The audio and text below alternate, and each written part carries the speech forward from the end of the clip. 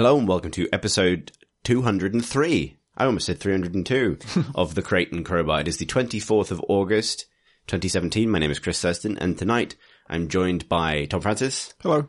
And recurring guest John Roberts. Hello. It's another Suspicious Development special. Speaking of suspicious developments, you have some heat sig business this week? Pod voice question mark? Sort of. I've been working pretty hard to get the next beta ready, and that is now out of my hands. It's going out very slowly to small groups of people, so don't get too excited if you're waiting for it. But it is, it's, happening. It's not done or nearly done. It's just now it's kind of out of my hands for a little bit. Most of the work is going to be bug fixing, which programmer John will take the lead on. And I get to not relax in any way and not take a break in any way, but just work on a different kind of thing, which is going to be like doing trailers and prepping for launch and things. I'm relaxing. It's great. It's because, they might have said it, but you haven't told me. But no one's specifically said the art in this game is bad as their beta feedback. So Beta feedback. Beta feedback. I can barely read the beta feedback because I'm too emotional about it. I think during this beta I might just sort of have to pay either you or other John to read it for me and summarize it in a friendly way so that I don't have to read any hostile criticism. John, as the first John, I think, do you get to just be John, or are you Art John? Or First John? I think I'm just Art John. It's very contextual. I don't know. You haven't mixed me up with Music John. No. Yeah. Which was more of a problem on Gunpoint when we had John Robert Matz involved. His name goes a long way before you know whether or not it's going to be him or you. You really needed to get Matt Johns onto that. And Robert Matt, I guess. That would have finished the pointlessly confusing cycle. Also news this week, it has to be quite a newsy week, it's because it's Gamescom, which none of us are at, obviously. And have you guys been following it particularly closely? Because I haven't. Not really. It seemed to be mostly console stuff that came out of the presentations. Lots of talking about exclusives for the Xbox S or X or whatever the hell the next one is that's going to be good and not bad. Yeah, I saw the phrase Xbox One X Scorpio Edition, which, bless them. It's like a ball of brand words falling down a hill, that naming convention at the moment. It's almost as bad as graphics cards naming. Oh, it's that bad, surely. Actually, no, the graphics card naming is kind of course corrected a little bit, hasn't it? You just think of things as numbers now, right? Yes, but there's letters in there as well, and they're suspicious. It helps that AMD sort of dropped out of it a bit. They're not as competitive as they used to be, and so now you only really have to remember NVIDIA's series. Because the worst was when one of them was using lower numbers than the other one, and the generations kept going on and on and on until one of them caught up with where the other one used to be. So I don't know, NVIDIA's 780 or something was there used to be a Radeon card called that. I can't actually remember what numbers it was, but yeah, they merged at some point. I guess people don't really think about the names that they get given by retailers now, because you just buy the cheapest, most accessible version of the number you want, rather than, do you get this company's, Pharaoh 2 Extreme Obsidian Edition or whatever. With little red glowing lights on it. Yeah, and a picture of a CGI woman made of liquid steel. Why are they always so primitive? The CGI women on these card boxes, because it always is a CGI women. They always look like they're sort of 90s era magazine covers or something. They look like how virtual reality looks in TV from the 90s and noughties. I think maybe it's a separate set of digital art disciplines as the bad half. They didn't know what they were doing. Don't know, maybe it's just not companies that put a lot of they don't have an art department to sort that stuff. So are they marketing them now as VR ready or whatever? Yeah, because HD was everyone was just saying this card is HD ready, but it's a farce to really say your graphics card is VR ready because it only is if everything else is, right? Yeah. But I've seen PCs builds as VR already, which makes sense. Yeah. Speaking of things that won't be either VR or probably require an amazing graphics card, one of the big announcements of this week, although there's not many details yet, is that Relic are making Age of Empires 4. Oh, it's Relic, is it? Yeah. Holy shit. Yeah. I missed that Yeah, part. it makes that exciting news. Yeah. Yeah. Because I think everyone was expecting them to announce Age of Empires 4 because at the PC Gamer show at E3 this year, they had a Microsoft man who's there to do what he can, and what he could do was announce the remake of Assassin's Age of Empires 2, which is the sort of HD edition, a little bit like what they've just done with StarCraft Brood War, what Blizzard have just done. So a sort of, all new sprites and stuff, but the same game. And then he hinted that we'll have something else to announce, which obviously is this. But the surprise is that Relic are making it, which is really interesting because they've not made a RTS like Age of Empires. In fact, I would say that they kind of stood out over the years for making RTSs that aren't like the Age of Empires sort of Command and Conquer model. Yeah, their big thing was getting away from drag select and attack move and making things fall from the sky. And having forcing you to get out on the map. You've got to take points and hold them. The kind of whole anti-turtling built into your main design. So, I mean, the last person to take the helm of Age of Empires, wasn't it Chris Taylor? Yeah. With Age of Empires Online, which was kind of a weird thing where it went free to play and don't think it did terribly well. No, I don't think it I think did. it's shut down now, isn't it? Yeah, I think it's struggled almost immediately. And so that was, whether that was the Total Annihilation / Supreme Commander kind of expertise being poured into it. So yeah, it'll be interesting to see. I can't remember though. Was it actually Gas Powered Games doing it, or was it just Chris Taylor? Yeah, I think it was Gas Powered Games that did it. I think. But yeah, so that license is now passed to one of the surviving strategy studios. Presumably Chris created. Taylor is off doing his own thing now. He's doing something indie. Don't know what. Cool. But yeah, it'd be interesting to see what they make of it. I don't, I remember saying this at the live pod we did at Rezzed, that I think someone asked from the audience, what game series is your blind spot, that you haven't played, despite the fact you probably like it. And for me, that's Age of Empires. So I'm the qualified person to talk about this, really. I don't think I ever played it. I played Rise of Nations, and I get them confused sometimes. Yeah. And think I've played Age of Empires, but actually I played Rise of Nations. It was the one RTS I was actually good at. Huh. I don't know why it was that one as opposed to Command & Conquer or StarCraft, but it was the one that I got hooked into and could actually compete in multiplayer, which has never happened before or since. Because it does seem to have a much broader reach than other RTSs. I know a lot of people who that's the only RTS they've ever liked, and they like that one a lot. Why was that? What was it about it that made it click? I think it was fairly simple mechanics, or maybe it was just the first set of mechanics I properly understood, with its 3 resources and it's how you do workers and build troops and stuff. And the strategy itself was pretty simple. It's you wanted your blob of units, but if they had blobs of units of a certain type, then you got the one that was good against them, and that was kind of manageable. An army of rocks.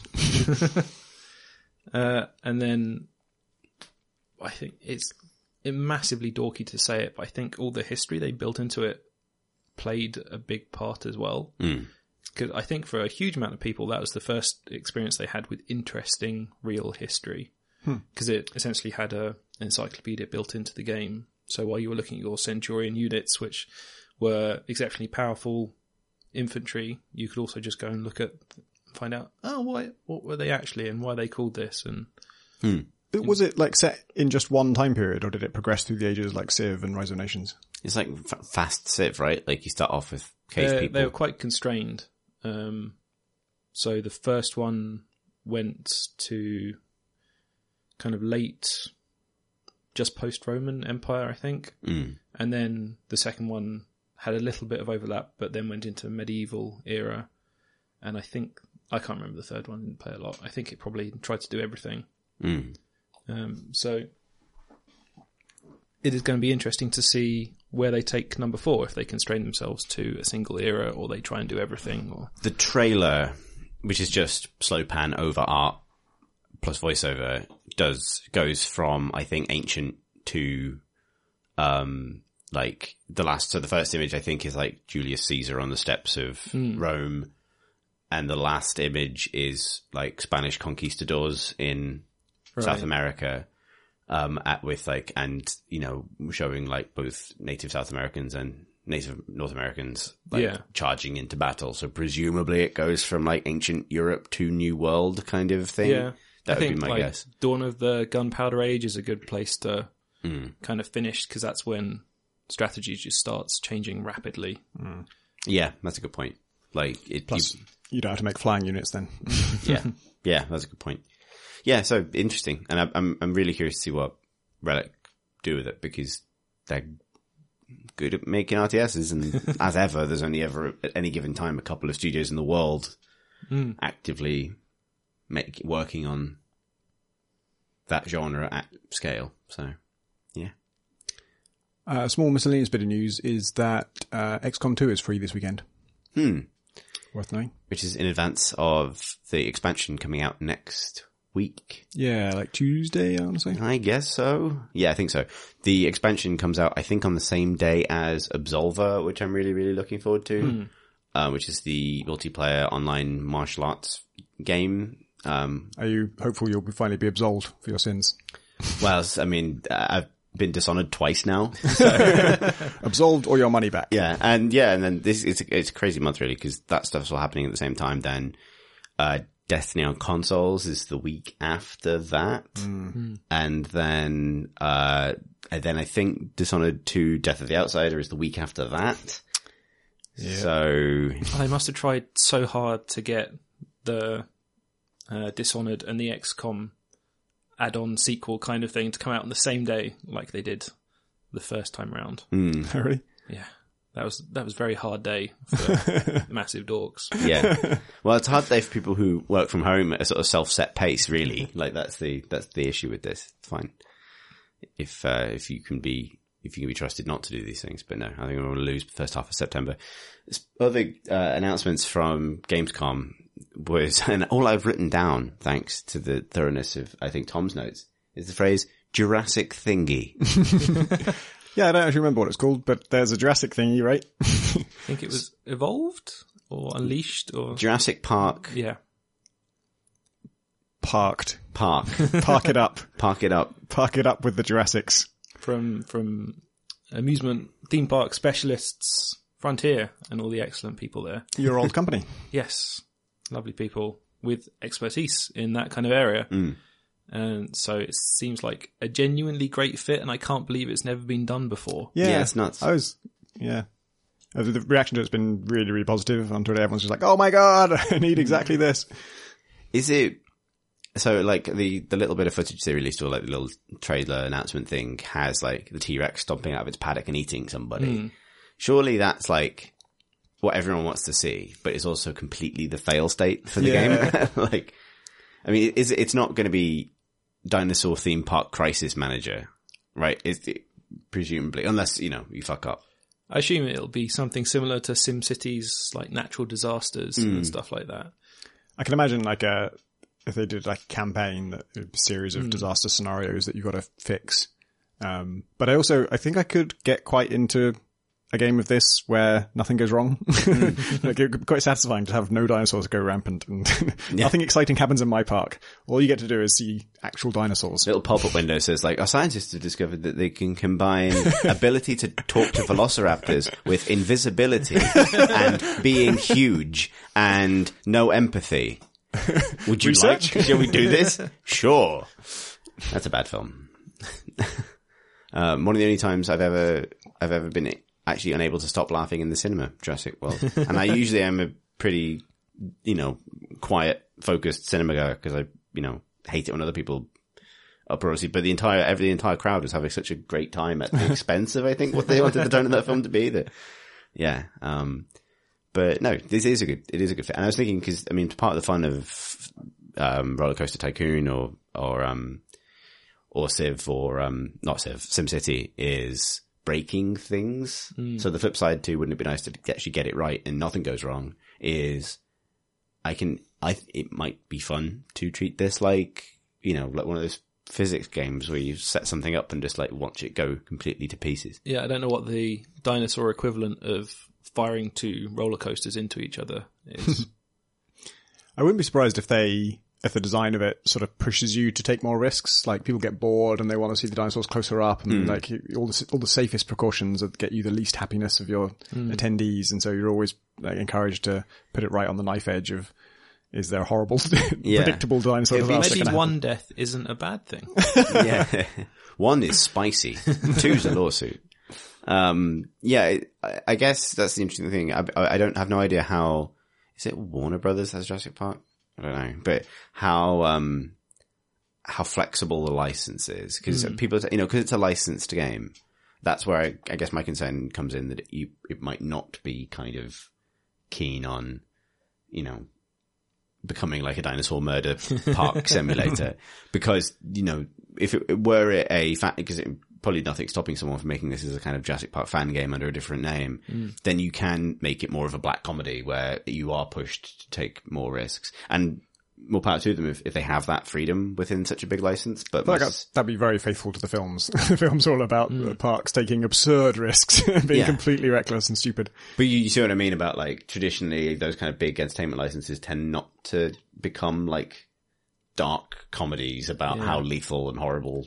We don't want to damage the dinosaur brand. Yeah, which is exactly the sort of thing. I mean, to defend Jurassic World briefly, not that this is a film podcast, but somehow they managed to make a film about the impossibility of making a sequel to Jurassic Park because of corporate meddling. Yeah. So it's a meta victory, if literally in no other possible way. It is in the tier of films that is on Netflix, and I haven't watched it and probably won't. You really should. You really should watch. I'm going to say this everywhere. So, I've seen it twice, even though it's terrible, because, I remember my sister over Christmas, and just, you have to see, if you like, I can't think of a better recent film to laugh at with friends. Because. I heard Chris Pratt was a jerk in it though. Yes, he's a total jerk. But his unfathomable animal magnetism, is the only thing velociraptors truly respect. And that's not a joke. That's true. That's a plot point. They do respect him as Chris Pratt, as you would. He's not. He's Andy from Parks and Rec, but but yeah. So Jurassic Thingy. Who knows what it's actually called?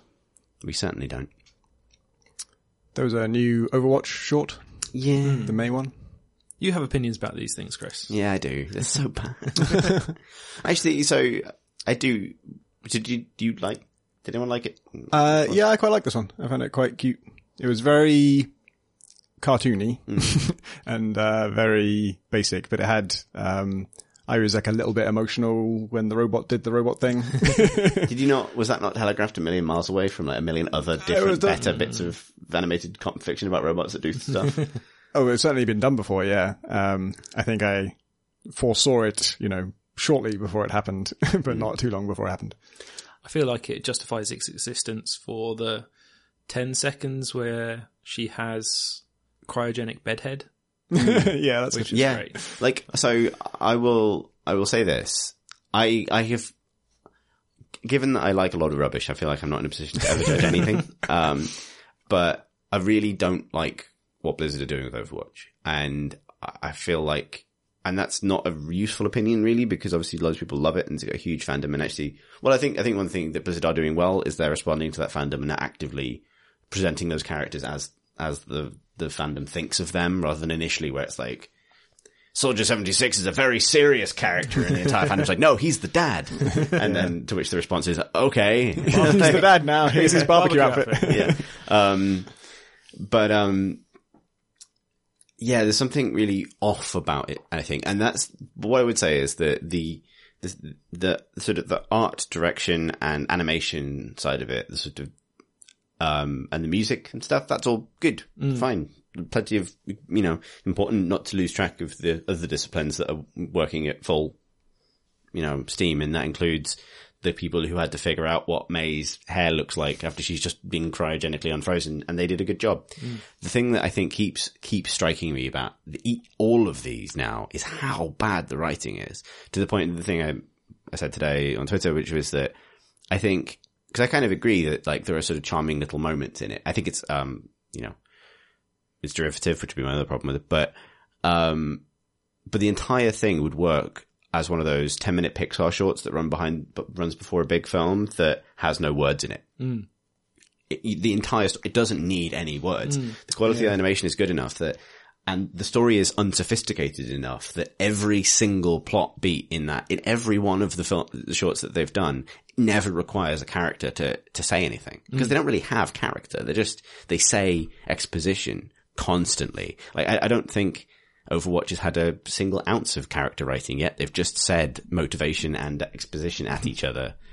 And I find that sort of interesting, because I do think Blizzard know what they're doing. I think it's over the top to presume too much intent.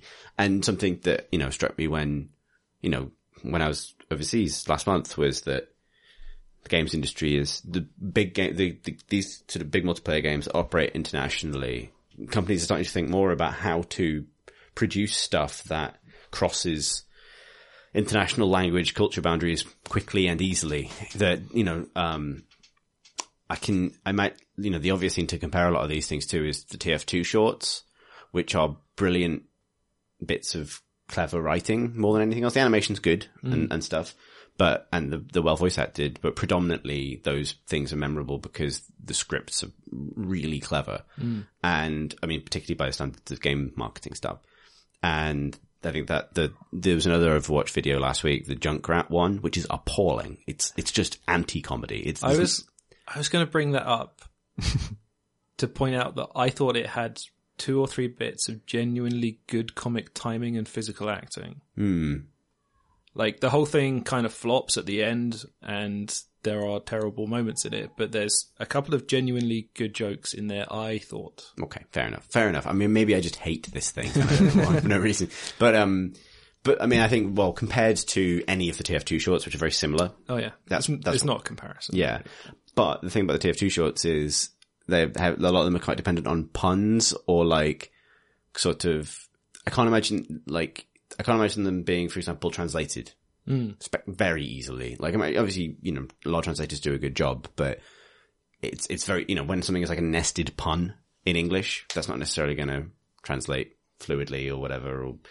And so the Blizzard approach of like, literally there will be no depth to anything we write. It will just be exactly surface level. I need to do this. I need to do that. That's this. This person shouldn't be dead. Oh no. Moment of sadness. Moving on. I think it's much more accessible, and that's fine for what it needs to be, but it just feels so empty. Like, it has no life to it at all for me. My hang up for these things is that I always want them to reflect what the character does in game. And so I think, like, in retrospect, one of my favorite TF2 shorts was the sniper one, because it's very funny just generally. And mostly it's about like the sniper's relationship with his parents, which is hilarious. But the one gamey bit is like, he's sniping at somebody, or he's taking aim at somebody, and he's trying to figure out whether the person has seen him. And when bullets start hitting his tower, he's like, yep, he's seen me. And that just mirrors exactly my experience of being a sniper. And I love that stuff. And so I was annoyed in the May one that she builds this gun to basically fire icicles at a thing to climb on the icicles, which she can't do in game, right? She can make a wall and stand on that, and that can get her up. But like, the gun in the short just does something totally different to what it does in the game. And the thing it does would be really useful in game, but it doesn't do that. Yeah. And I think there's also the side of it is like, there is again all the TF2 shorts are kind of macabre black comedies to some extent, because they're about this sort of group of people that just murder each other for no reason forever, really. And I'm a psychopath, I'm an assassin. Well, the difference is one. And the Overwatch shorts are ostensibly trying to tell the story of a bigger universe or whatever. But like, May is Overwatch's like grinning psychopath. Like, she freezes people and then fires bolts of ice into their brains to kill them. Like, and I just, that was the thought I was left with. She sort of trudges off to the future at the end of the short, like ready to rejoin Overwatch and be the next person she's supposed to be. And it's like, she's just going to fucking kill loads of people with this ice gun she's just invented. Like, she's going to kill Winston sometimes. Like, yeah, it blows my mind that, that they can take their fiction so seriously and not just as a gambit, but completely pays off. People are absolutely super invested in this and love these characters and get really invested in them. But the fiction just absolutely doesn't hold up for just 1 second of action. Like, the game just utterly defies it at every turn. What happens in the game is completely contrary to what the fiction is. Yeah, even though they try and seed some of the fiction into the maps and stuff. But but they're all just fighting on random sides, and it's just random who kills who. And there's obviously duplicates of people within matches, and everyone is being murdered constantly, but resurrected for no reason. In fancy dress, no less. Yeah. I think that's the other thing. Like, is I continue to be taken aback by like how like there hasn't really been like an original story beat in it yet at all. Like, everything is a cliche from a like down to person wakes up as the only person who has survived a cryo-freezing process. Like, how many times have you seen that? Little robot has problem with its batteries and needs to plug itself in to sacrifice its own battery charge for the good of a different person, which is a plot point from WALL-E. Like, you know what I mean? Like, all of these things feel like, I feel this way about Blizzard generally, like, that they have such good production capabilities and they have so much artistic expertise, but they have never, to my knowledge, told like an original story. Like, not even close, right? Everything is a pastiche of something else, and it's sort of so. I think I find it irritating because it's so. It's almost so unacknowledged. It's just sort of like, we're doing this. This is our amazing story, and it's like, this is just a patchwork of like 5 different comic books and a couple of movies, and like. Probably an argument for cliches being easy to handle. Like, these are big, obvious handholds for a fan base to identify and connect with. Yeah. And they're kind of shorthand for character types and stuff like that, which makes everything extremely understandable very quickly. There's probably some value in that, and I don't know how much that is. Yeah, and to be honest, like, I mean, I appreciate that, like, a lot of people whose opinions I respect really love the Overwatch fandom, which I think anything can get a good fandom. I don't think that's necessarily testament to the strength of the source material, but on a certain point, like, when people get attached to something, communities can make anything better. And I think that has happened with Overwatch. Like, people have a sense of who those characters are that is a sort of combination of like memes and fan art and sort of imaginative investment of people from outside Blizzard, and that stuff has gained a life of its own. But those aren't the films they're making, right? Like, they're not making the film where Genji is a bouncy little asshole constantly demanding healing from everyone in this team. And if they did, that's, I think, because that's the difference, right? I think that if you switch the licenses over, I think that's the video the TF2 team would have made of Genji, right? Like, it wouldn't be like, meet the martial arts cliche guy. It would be meet the irritating ninja. There would be some twist on it. It would be not something you necessarily expected, like in all of the TF2 shorts, where they've all been reimagined in some interesting way, or even, and particularly because those characters from TF2 don't have any personality really, or they didn't until Valve decided to just do stuff with them and give them these interesting ticks or, backstory beats or attitudes or something. Yeah. You said I had opinions about Overwatch, but apparently I do. Apparently I still do. Yeah. Oh god, I just realized that if people were sick of me having opinions about stuff, the next thing on the news list was, I just written the word Mass Effect. Andromeda is not going to receive any further updates or single player content. But Patrick Soderlund, who I think is now EA, not DICE. I think he was the DICE guy.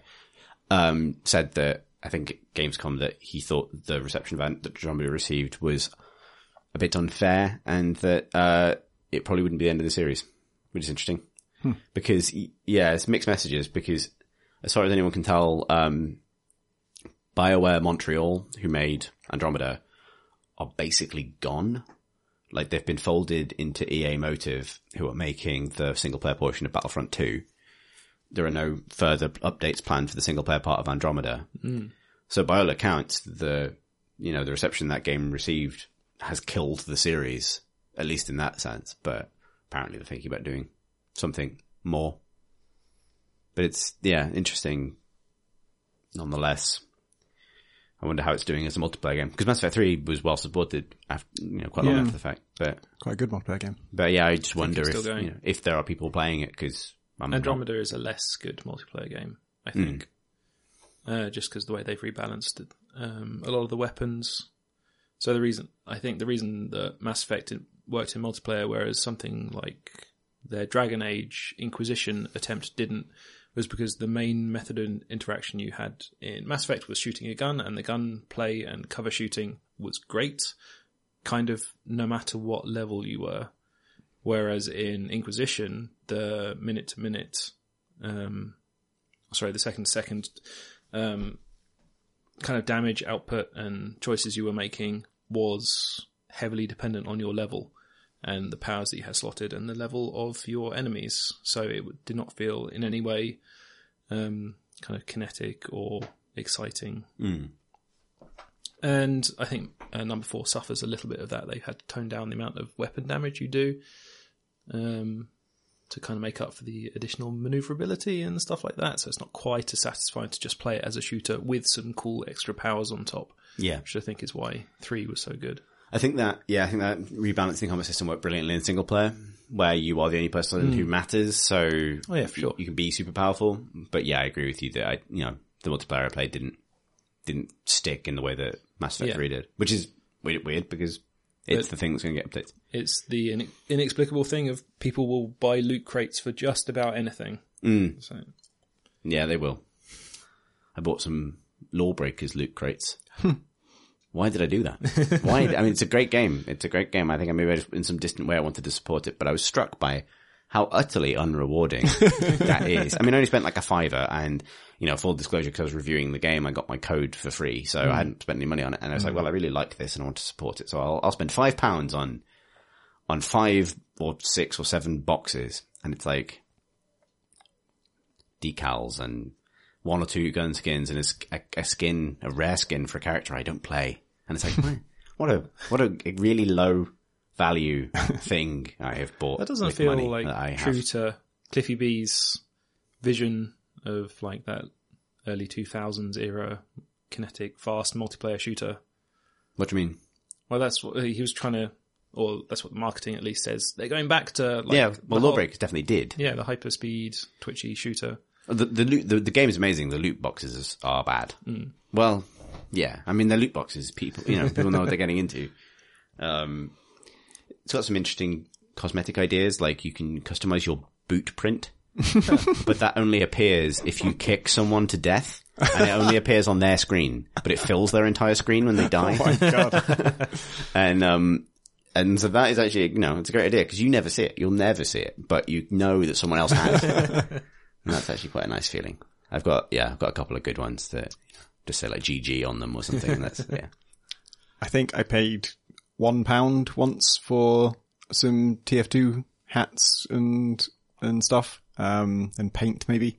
And, I played that game for like 250 hours or more. And, it wasn't free when I got it, but I imagine I must have had a press copy because I literally reviewed it. And so yeah, I didn't give that team any money, despite that being a huge part of my gaming life. I'm not in any position to complain about cosmetics, and because Dota 2, unfortunately, where I've paid a reasonable rate for all of the 2,000 and 3,000 hours I've been playing the game. Are Dota 2 cosmetics good? Are they on the whole? Yeah. I think they're better than, I think they feel more meaningful within the game than like a lot of things do. Like first person games suffer from the fact that you don't ever really see your own character. So you got a cool Overwatch skin, but you're only going to see it if you get play of the game or something like that. Really. It's very dependent on fashion as well. So if you like a set, but it's last season's fashion, you can buy like the whole thing for probably under 50p or something. So Yeah, exactly. I wonder if there'll ever be a type of game that manages to milk a crazy amount of money out of me. So just by coincidence, I happen to be resistant to all of the, like, cause I just don't play multiplayer games much at all. And single player games that have a lot of DLC tend to be things like, I know Crusader Kings does, but I don't play that. I probably would like that if I did play it. But, Railway Simulator, you can buy all the trains and stuff. Like single player stuff with a lot of DLC tends not to, be my bag. And then like Bethesda stuff ends up having quite a lot of DLC, but they're so big. The games are so big already. I don't need the DLC really. Like I'd buy some of them, but I'm not going to try and like brainstorm like how to get money out of it. What about a Hitman game where they were constantly adding new gadgets? A bit like maybe, and each of them costs like £1. Yeah, that's interesting, because the thing I used to say was if Blood Money released a new mission every month, I would buy every single one until the end of time. And then Hitman did go episodic, and it's great, and I like it a lot. It didn't completely... I found I just had phases with it. I would get into it for a while, and then I would go totally cold on it for like 3 months or 4 months, and then I'd get back into it. And it turns out that like, for some reason, just dipping into something every month actually doesn't suit me in that way. But yeah, new gadget, trouble is then it depends really on your sort of play style, whether they fit your play style. Like if you have an unsilenced assault rifle, I'm not going to buy it.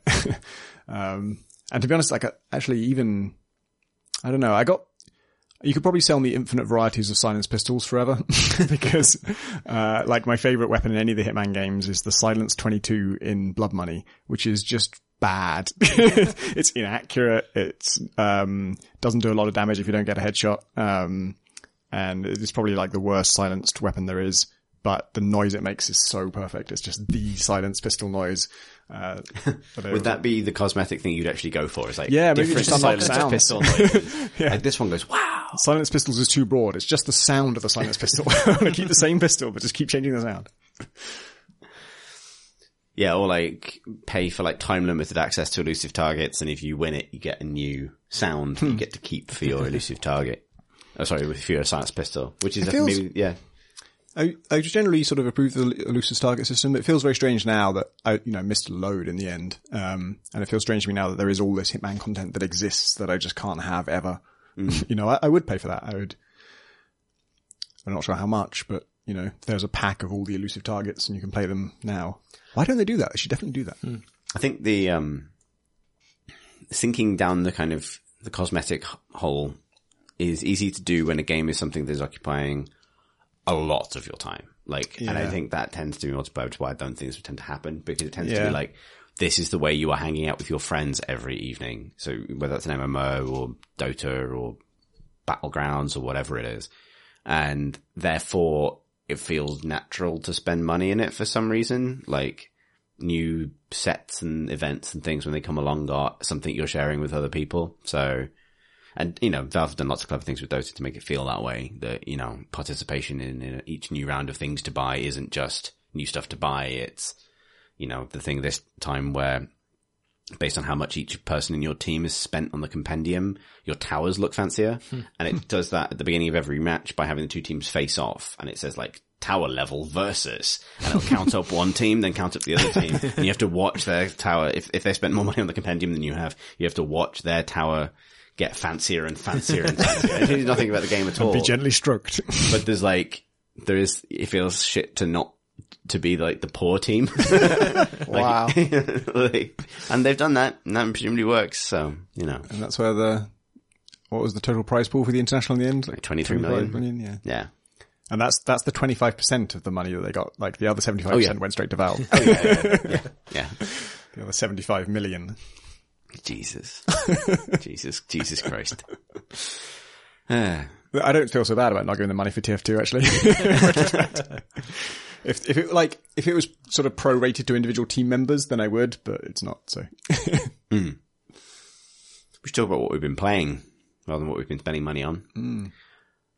John, what have you been playing? I have been playing the Technomancer. The Technomancer? Yes.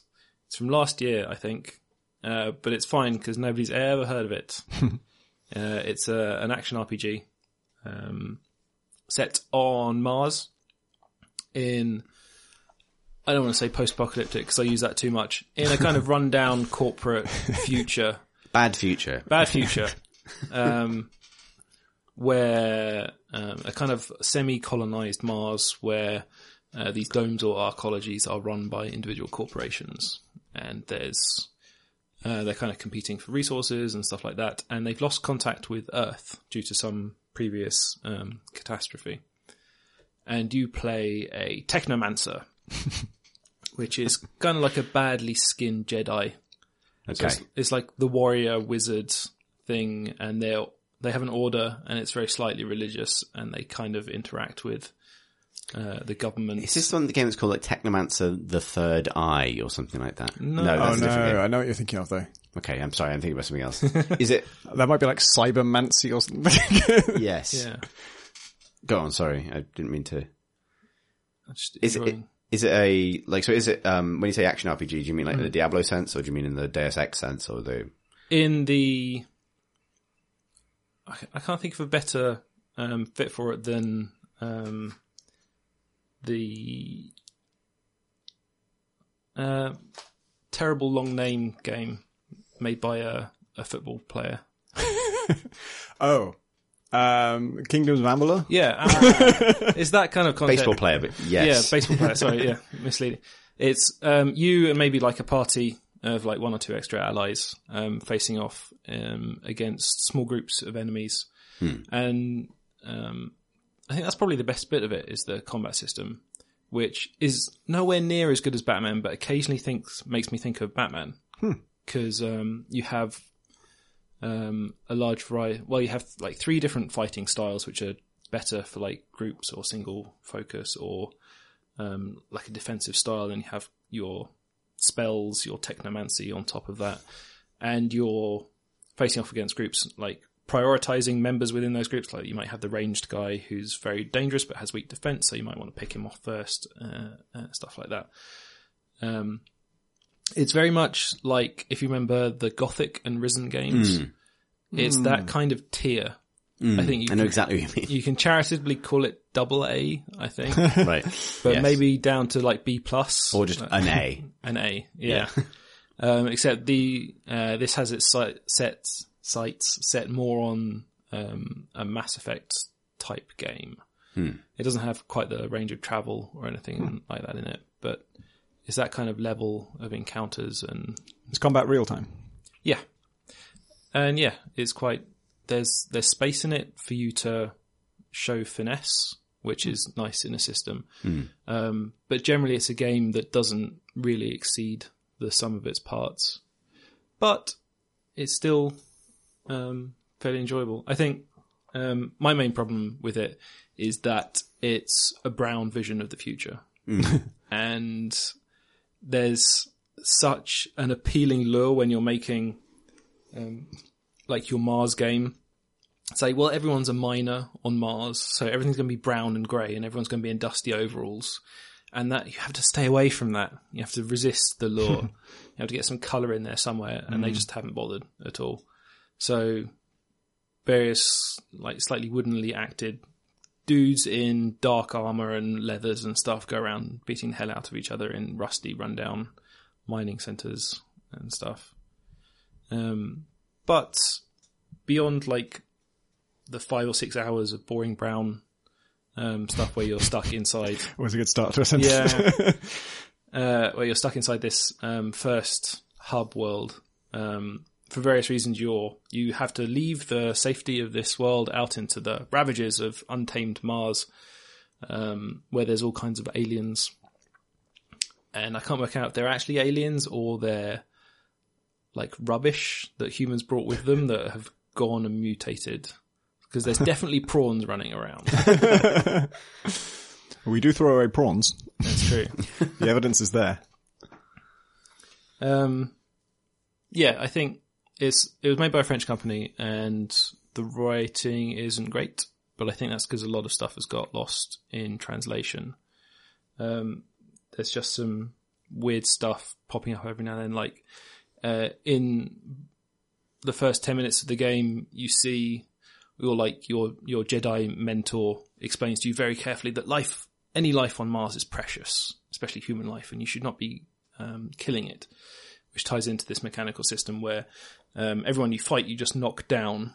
At that point, you can loot them, but you can then murder them and suck stuff out of them. You can basically suck money out of their blood. And Wow. They call it serum, and I think everyone's basically ill on some level. They never really bother to explain it. But yeah, after your Jedi teaches you that life is sacred, within 10 seconds you see a corporate guard murder a civilian in the streets just for the hell of it. It's like, so it's just you 6 guys that believe all life is sacred on Mars. Then. So is blood money, or is I think serum? I know. I was trying to say it in a way that didn't sound like blood money. And but there's because it's been translated, you get some weird stuff like your Technomancer group, because of the way that everyone in this dome is named, their surname is their caste essentially. So all the traders are called goodsmen, and all the thieves and Rungans are just named rogues. So like, hey, Wow. you're John Rogue. I make it christen hard to you, get away you with. are fucked at this point. But all the Technomancers are called, like, their surname is Mancer. Barry Mancer. And they have chosen such bad names for your mentor and the Grand High Manfred Mancer. leader, which are respectively Sean and Ian. Ian Mancer. Ian Mancer, a man who has magical powers and commands Ian's. Why did they call the game Technomancer? They could have got an Ian Mancer. It's weird. Is your name Techno? Zach, which is. Can you almost enter your the name? Zach. Yeah. No. that It's would be so I great. can get some voice acting. If you could enter your name, 100% of people would write Techno. I mean, we should qualify this with like, no offense intended to Ian's or Sean's or Zach's. Unless your surname is Mancer, in which case Yeah. we are kind of But laughing like at that. Ian Wizard is like a joke I would go to. Yeah. Yeah. Also, mana is called fluid. So, So it's like fluid in serum. yeah, I guess like to cast spell, you have to spend fluid, and your fluid recharge rate is something you might want to pay attention to. Do you just need to like drink a lot of Lucozade? Has blood being money, has that been done? That seems like a really good idea. Yeah, maybe. Is it a good idea, Tom? Do you mean in games or practically? I mean, just as as a metaphor. Just, if you want to do like some sci-fi that paints a bleak picture and Is also it not a reflects bit our of a society, heavy-handed metaphor? it's out there. Like, you won't miss it. Yeah. Good. I mean, that's a perfectly, you can go for the capitalist vampire thing. You can go lots of different directions with that. You just probably shouldn't. That's the only, yeah. I think I've been quite down on it, including you have to get past 6 hours of boring, rusty pits before things get interesting. But I'm probably going to go back and finish it. It feels like it might expand in a good way and be fairly rewarding, at least until XCOM comes out. And the combat's good. Yeah. Yeah, like I think there's enough space in like a skill system and your techniques and stuff for you to like not so much build interestingly, but build rewardingly. So the powers you're picking feel like they're actually changing the combat. So my rogue or my guy is specialized in the rogue system, which means he's all about dodging at the perfect moment and interrupting with his pistol that he's got and getting behind people to deal extra damage in a kind of Dark Souls but nowhere near as good kind of way. I do find pistols to be interrupting. Anytime anyone shoots me, I'm always like just totally losing my track of thought and have to start again with whatever task I'm working on. That's literally how Bloodborne works. Yeah. Like, that's all guns do is momentarily. Oh, come on. throw I was people. working on that. Yeah. Just like lose your train of thought because someone shot a pistol at your face. So is the combat system that you would say is the basis of your good feeling towards it, or is it? Yeah, I think, if the combat was bad, then I'd had absolutely no patience for it whatsoever, because I don't particularly like any of the characters, and I've stopped reading the majority of the quest dialogue. Maybe I won't go back to it. You talked yourself out of it. I might be totally wrong. I feel like I saw screenshots of this, and I think I thought it was pretty. Is it pretty? In places. Other than being brown, I mean. Like there's some good environments where you look over like wastelands of Mars and like the sun setting and stuff like that.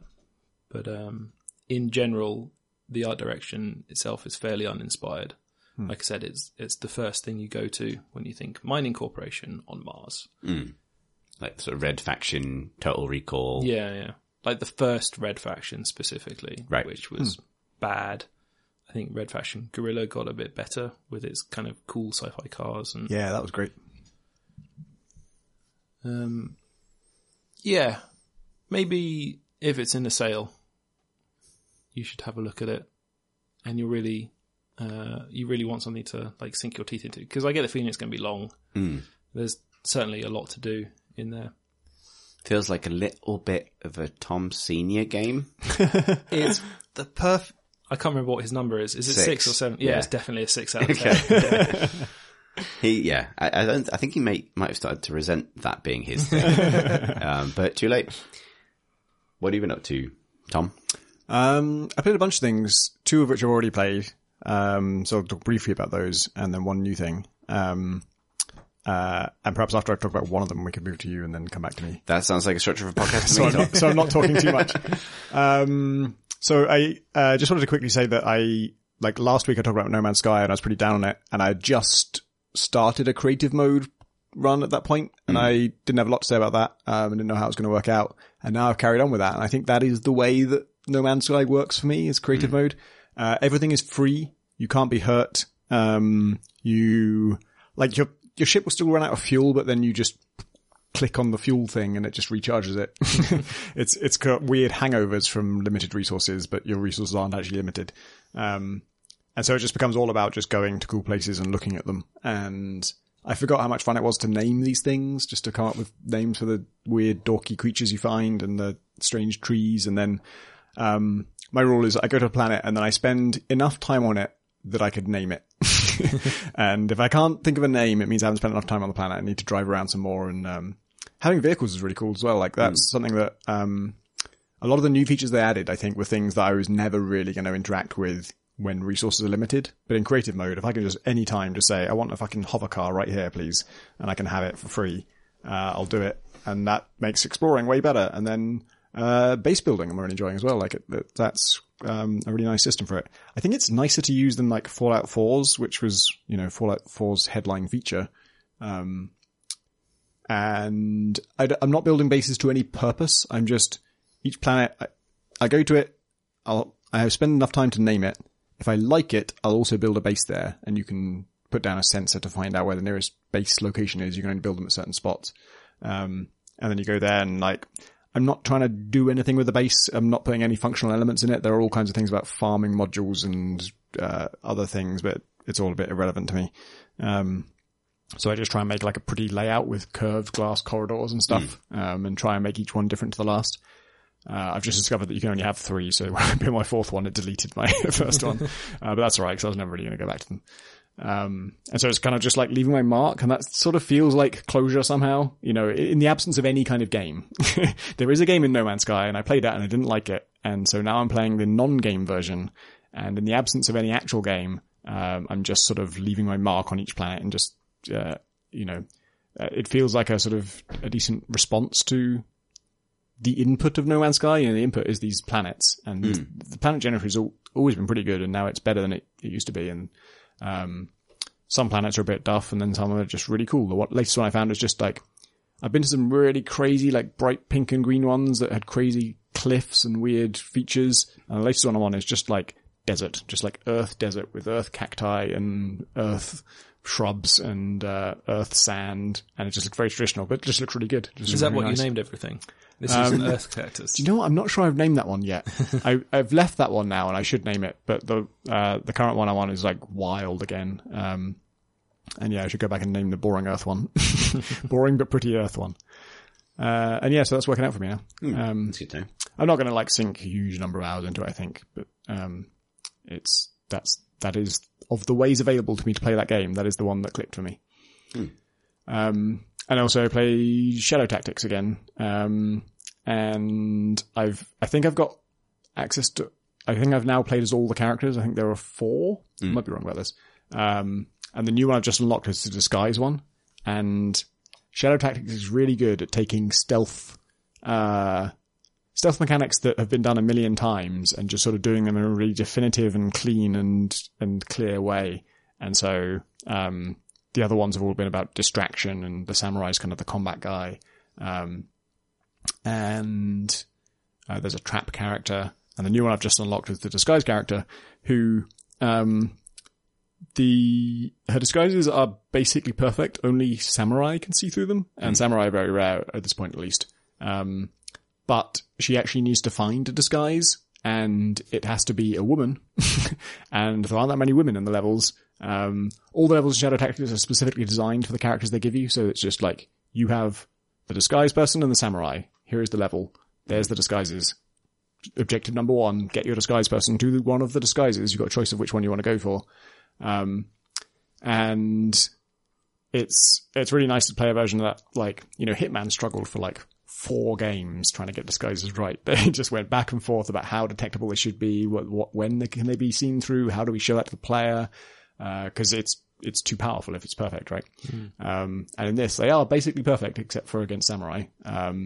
But getting to them is very difficult. Once you're in disguise, obviously like killing someone would break the disguise, and doing sort of really athletic things like grappling hooking or climbing or swimming breaks the disguise.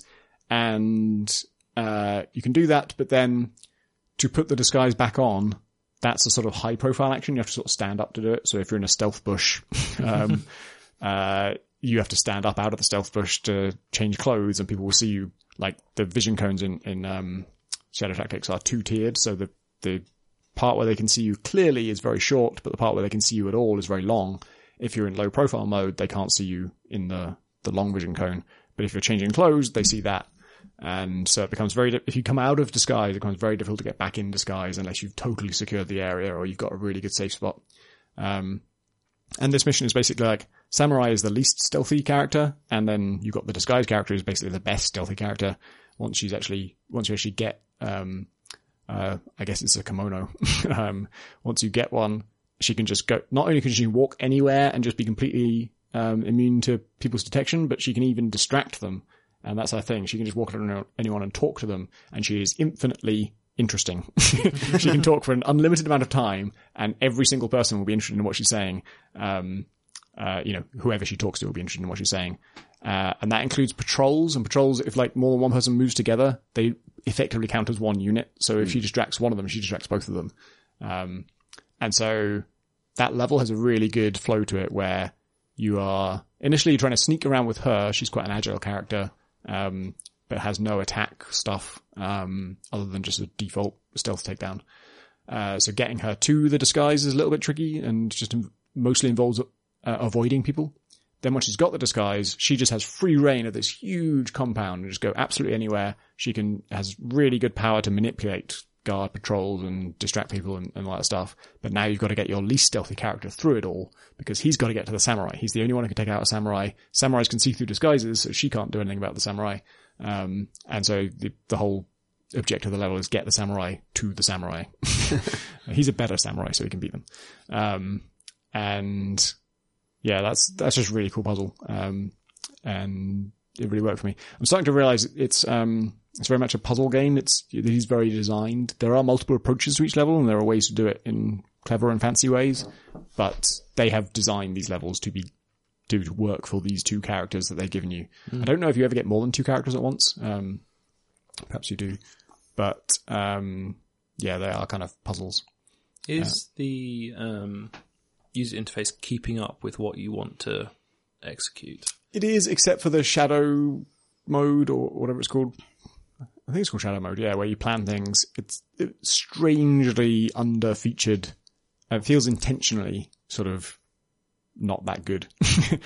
You can plan one action with each character in it, but while you're planning, time is still flowing, so you have to have both the characters completely safe while you're planning. And you can't do things like run here and then do this. It has to be just run here or do this from where you currently are. You can sort of say like, you can, if you like throwing a smoke bomb or something, you can like say, throw a smoke bomb at this guy, and in shadow mode, you walk out there and into range and do it. But that gets stored as smoke bomb this guy, and it doesn't store the information about where they should move to do that. And so wherever they are, they will try and move to do it, but you don't have a lot of precision over it. And, the most common thing you would want to do is have both your characters run out, stab someone, and then you want to hide the bodies really quickly, right? And that is something your characters could do easily. Both of them, you can plan the stab, but you can't plan the body dragging. And because it doesn't pause time when you're planning, after you've stabbed them, you can't plan it then. You've got to do everything in real time. So you have to just use one character, drag the body all the way back to the bush, while the other character just stands there next to a dead body out in the open, and then switch to that character and drag them back, which feels like, to me, the point of having a planning system is that you can close that gap between what the player is capable of doing and what the people will be capable of doing. But that's like a glaring omission in there, and that it feels intentional. Like they could easily have it pause. The game it's not a technical limitation or anything. They've decided that they don't want you to be able to do that for some reason. And it's not like a huge problem because, like I say, the levels they're designed to work with the abilities you have, and so you're never in a situation where it's like, oh, the solution to this would be to do this, but I can't. It's a cool game. It is a cool game. What have you been playing, Chris? So I've played a couple of hours in terms of new stuff. I've played a couple of hours of West of Loathing, which is, we've mentioned before, is by our friend Zach, who was on the pod last year. Yep. Yes. And his team, obviously, but probably him. And I actually never, I played probably a couple of hours of Kingdom of Loathing back in the day, but didn't dig into it really. He says 80% of the writing is Riff, right. who is, who I have not met, but he's on their podcast, Video Games Hot Dog, with Zach and Kevin and Riff from Asymmetric, and Jim, who's the Frog Fractions guy. So, yeah. But yeah, so, and I really like it, which is good, obviously, because it'd be really Where awkward. do you get in the game? So I'm now in the West, which is a threshold that you cross. Yep. And I've done like half a dozen to a dozen locations. You're constantly unlocking new places to clop away to on your horse. So it's an adventure game. It's somewhere between a point and click and a JRPG. It must be multiple games like this. It's got a sort of point and click, walk around, talk to people, do things system, a relatively simple level, mixed with JRPG style combat, all stick figures and stuff, similar to Kingdom of Loathing. But, the reason you should play it, and I think you should play it, is the density of gags is very high in a good way. It's one of the things where I don't think necessarily one of the reasons I probably won't talk about it loads is because it's not worth talking about why it's funny. It risks that kind of you had to be there style, explaining the joke after it's been made. But the way it's funny is the thing to explain, which is that like good point and click adventure games of old, it finds ways of putting humor into everything, which is sort of continually surprising and entertaining and quite disarming. There's a lot of, this is from the school of game design where everything is made by hand. Obviously, everything is hand drawn badly. Everything's been badly hand drawn to the extent that means that there are, you can get a joke into everything, every kind of individual little, item and, enemy and ability and things can have something going on. Very early in the game, you wake up in your bedroom, as you always do in RPGs, and you there's a bookshelf and you can keep, and it appears they use random generation quite a bit for jokes sometimes, so you can keep looking at a gravestone and it'll keep telling you a different randomly generated person. Or in the very beginning of the game, it'll keep, I think, randomly generating books unless you just keep going, and eventually it will give you a book, which is called, Walking Badly. And the joke is, when you were a little kid, when you read it, you get the Walking Badly skill permanently. And, when, he says, the master for that skill is something like when you were a little kid, you wanted to walk so badly. And now you have. And that means that whenever you move in the game, your walking animation is completely fucked. Like there's loads of them. They've made it, you can uncheck it in the options menu if you don't want to walk badly anymore. But it means that now whenever my character walks anywhere on the screen, sometimes he scoots around on his bum, sometimes he slides, sometimes he walks around on his hands, sometimes he drags himself along on his face, and it just does this, and it's just 100% part of the game now. Like it's just, like I'm not switching it off because it's just everywhere I go. And it's just that basically, like at scale, and there's, there is a way of finding a difficulty level, modifier that makes it hard, and the way it presents, you're making the game harder for yourself if you do this is very funny, like everything else. I did find, I was desperate for this to be a reference, but it's not. I did find that there's a thing you can get, and I thought initially this was a reference. There's a thing you can get, if you find some crates, and if you can find a crowbar, you can use the crowbar and the crates to get the thing. And I was like, oh boy, Zach was on the podcast. This must be a reference. And I was, no, that's what the crowbars are for. You fucking idiot. Like, that's just how those two things work. That's why the thing happens in the game that was to name this, that. That's pretty close to where you can find the difficulty modifier, but I'm playing it at like, coasting mode, basically. And it rewards, it doesn't really get hard necessarily, although I think I found a massive exploit, so I don't know if that was on purpose or not. I have died in it. Yeah, I've died. Actually, there are like, it's not just breezy JRPG thing, but mostly jokes. There are some interesting ideas. So one of them is, if you die, you just get reset to just outside the fight and you're fine. You can come back and you can try again. However, when you die, you become angry. And when you have the angry buff, several of your stats go up. But if you die again, or if you lose another fight, you become so angry you go to sleep. And you wake up in the inn, and that is functionally its fail stakes. You go back to the most recent inn, and then you have to go back out into the world again. It's just inconvenient, really. Like, death doesn't really ever set you back. However, in the inn, there is a mirror, and if you go to the mirror and insult yourself, you can become angry on purpose, which gives you that buff from the offset, but means that you now can't afford to fail without getting reset back, which is just a nice little idea, right? Like, it's a nice death mechanic, but it's a nice kind of difficulty modifier. I tend not to use it after the first time experimenting with it, but... Can you insult yourself in the mirror so much that you fall asleep and wake up back at the end? Because it'll tell you, like, if I do this again, I'm going to pass out from how angry I am at myself. I've had that feeling. There's loads, like, and there's a lot of... it rewards you more for thoroughness. So if someone, exploring everything, talking to everybody, if someone says something and it sounds like it relates to an actual environment that you've seen or whatever, going and checking out that thing, because it is always a thing and it will always unlock something else. Buying all of the tools you can get from the shop so that you can take advantage of certain interactions when they appear. It's got a nice system because it doesn't really have a quest system so much as people say things and those interactions are now possible somewhere. But you get the end of the intro gives you your horse and your companion, and as far as I can tell, those are permanent decisions that you'd have to play the game again to get the other horse or the other companions. Which companion do you go for? I went for the doctor, the alcoholic doctor, who's fucking. So this is the basis of how I think I've broken the game. But so I've got the alcoholic doctor and the dark horse. Because you can pick either the dark horse, the pale horse, or the crazy horse, or the normal horse.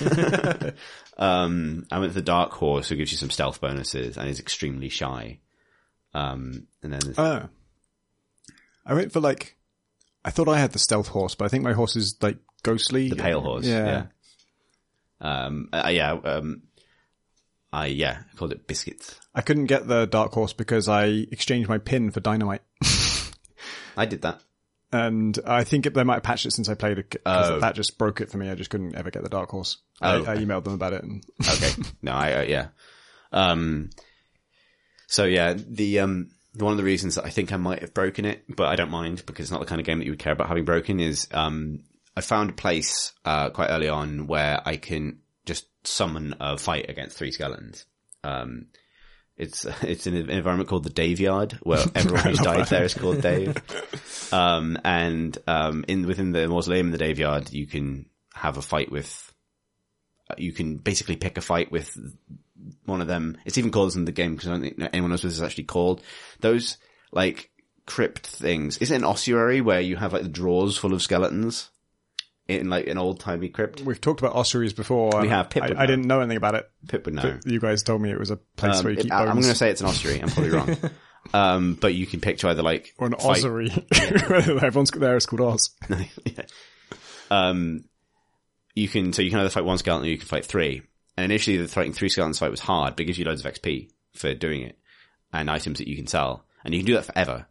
And Alice, the alcoholic doctor, is now leveled up so much that she has an ability. She hates the undead. That's her thing. And she has an ability called Bonesaw now, which just instantly kills a skeleton. It only works on skeletons. Only skeletons ever. She can't even attack people with the saw. But if there is a skeleton, she will kill it instantly from full health. So I can always win that fight easily. And I'm a snake oiler. Me too. So, which means that I can have a briefcase full of snakes that I can either, well, at first you have had 2 abilities. One is, I'm also a gunslinger, but, you can whip someone with a snake, which poisons them. Or you can just deploy a snake. And I've invested all my XP in upgrading. It starts with a baby snake and I've got it up to like poisonous teen snake. But the poisonous teen snake is massively over leveled, I think, for the sort of things I'm fighting now. So the first start of any given fight, and I've now got a thing that makes me faster, so I usually have initiative. So start of any given fight, deploy the teen snake, and then if it's skeletons, then Alice can kill one immediately, and I can, do my thing. So combat has stopped being hard, really, because... So my briefcase of snakes, I can withdraw a healing, some healing venom, or some healing stuff, or some venom to poison a weapon. And it has charges for that. Do you know when they replenish or I don't why? Know. I've never even really touched They that. seem quite plentiful. I've got if you have the healing thing you've extracted from your briefcase, then during a fight, it gets way easier. The time I died was I did like a bounty and went to find some kind of gang. And when I fought them, they got the first turn. And in that first turn, they killed my main character and then the fight was over. So I literally had no chance to do anything at all. And then I got angry and went back and it still felt like I was underleveled for it. But because I was both angry and I had a bunch of healing stuff from my briefcase, like they would nearly kill me every single time they attacked, but then I would fully heal myself and then also whittle them down very, very slowly. Yeah. And we eventually won that way. But I still feel like I've done the wrong thing. I feel like I should have done something before this because I'm clearly underleveled for it. Yeah, it's a weird one. Like, if you fight a party that has like a wizard in it or a beanslinger, as it's called, then, they will always seem to target player character rather than your allies. Because I tend to rely on like off-tanking with the teen snake. And off-tanking with the teen snake. I think we have a podcast title. And if that can one-shot me, then that's when I lose fights. Because, again, I've got a super leveled up doctor, so she can tend to heal anything I can take in a turn. So as long as I can, and normally it's not like all wizards, so it's only like one character attacking me directly and everyone else is attacking Teen Snake. So yeah, normally it's I can get through everything. I mean, only the first couple of hours of the game though, so maybe it'll change. It's one of those things where lots of the good sort of gags and sort of things come from things you feel like you discover by accident. Like I can speak Goblin now, which changed one encounter completely because I can understand all their writing and, talk to them and trick them and stuff. And that is reliably funny as well. It's just, well written and funny video game, which is nice. Trying to think. I don't think, I wouldn't say much else about it because you can't really don't spoil stuff or dig too deep into, mechanics and things. Cause it's not beyond the fact that the mechanics are funny. You wouldn't play it because you wanted to play the greatest RPG combat system ever devised. Yeah. You play it because you want to see what happens when you, interact with things in a particular way or whatever. For some reason, I call my main character Christmas Dickett. I don't know why. I didn't randomly generate that. I just wrote that, off the top of my head. I was like, what's a stupid cowboy called? Like this. But right at the beginning, there's quite a lot of references to Crimbo. And I didn't think Americans said Crimbo. So that's my question. That's my only question arising from West of Loathing. Is, because I always think of Crimbo as like a Liverpudlian thing to say. Sounds very Australian to me. Yeah, my mum and dad would call it Crimbo. And so I want to know why that is a thing. Anyone, including people who wrote this game, let me know. because that threw me. But no, thoroughly recommend it. And it's only a couple of quid, I think. So, yeah. And by all accounts, it seems to be doing quite well as well, which is nice to see. It's always nice when something is a success. So, yeah. What have you been playing that's new, Tom? I have played, drumroll please, Flotilla 2. There's a Flotilla 2. That was a drum roll. That was a sort of like someone falling off a cliff. Brendan Jung has made a new Flotilla game, and it's VR. Are you announcing a game on this podcast? No, so I think he's announcing it today. Or what's today? Is it Thursday? I think he was supposed to announce it yesterday, but anyway, I did check with him. Can I talk about this on a podcast that comes out on Friday? And he said yes. So Flotilla was a turn-based tactical spaceship combat game by Brendan Chung, who did 30 Folks Loving and Quadrilateral Cowboy. And Flotilla 2 is that, but in VR. And it's sort of room scale VR. I don't know what his plans are in terms of like whether he'll support seated VR as well, because he can, as long as you have like motion controls. Because the point of it is that you can just sort of reach out and pick up your ships and put them where you want with your hand. And that's, planning your turn. You're kind of, when you pick them up, they get attached to your controller, which is like a box in the game. And as you move that box around, the ship will follow it. And when you move it out of its movement range, it will kind of just stop at the limit of its movement range. And obviously some of your ships are faster than others, so you can see how far they're going to move that turn. And Flotilla is all about positioning. It has a hard and fast rule that ships take damage from the back and the underside, but nowhere else. So no matter how many missiles hit the front of your ship, they'll never do any damage. It's only if a ship can get beneath you or behind you. And you obviously want to be facing the enemy so you can shoot at them. And so it's all about trying to you're both trying to get underneath each other or behind each other. And you have like 4 or 5 units in the scenario I played. And so obviously you could do sort of like flanking things in theory. I have not done that. What I've done is lose horribly many times. It's, you don't decide when your units fire, which is, I believe that's true of the original Flotilla as well. It's been ages since I played it. And so it's hard to kind of know exactly what's going to happen on your turn, even with your own units, even if the enemy doesn't do anything surprising. And it's just like a game where it's tricky to know how to go about doing what you must do. You must get behind these enemies, but how are you going to do that exactly? I guess just go as low as you can, but then aren't they trying to do that as well? Are we just both going to go down forever? None of us are going to knowingly turn our back on the enemy. But obviously you don't know what the enemy's going to do, and so on your turn you can see it play out differently. VR and like properly tracked motion controls, like, just having controllers that map perfectly to your hands, is the perfect interface for both positioning things in 3D space and also seeing things in 3D space, just being able to look around it and see where everything is and just get a full 3D picture of what's happening. Doing that on a flat screen is just way harder, and controlling it with non-3D controls is way harder. This is obviously the natural interface for it.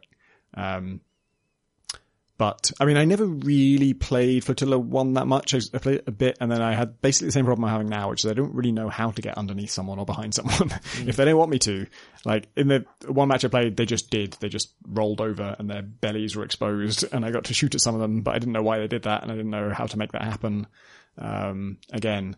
I don't think that means that the game is, the strategy of the game doesn't make sense. I think it's just that I haven't figured out how you play this game. There's obviously a knack to it. And it's a very simple rule, but it's, I think, pretty fundamentally different to almost any other game I've ever played. Like, you never get a thing where, like, this unit is invincible to all attacks from the front and the top. And that's all your units.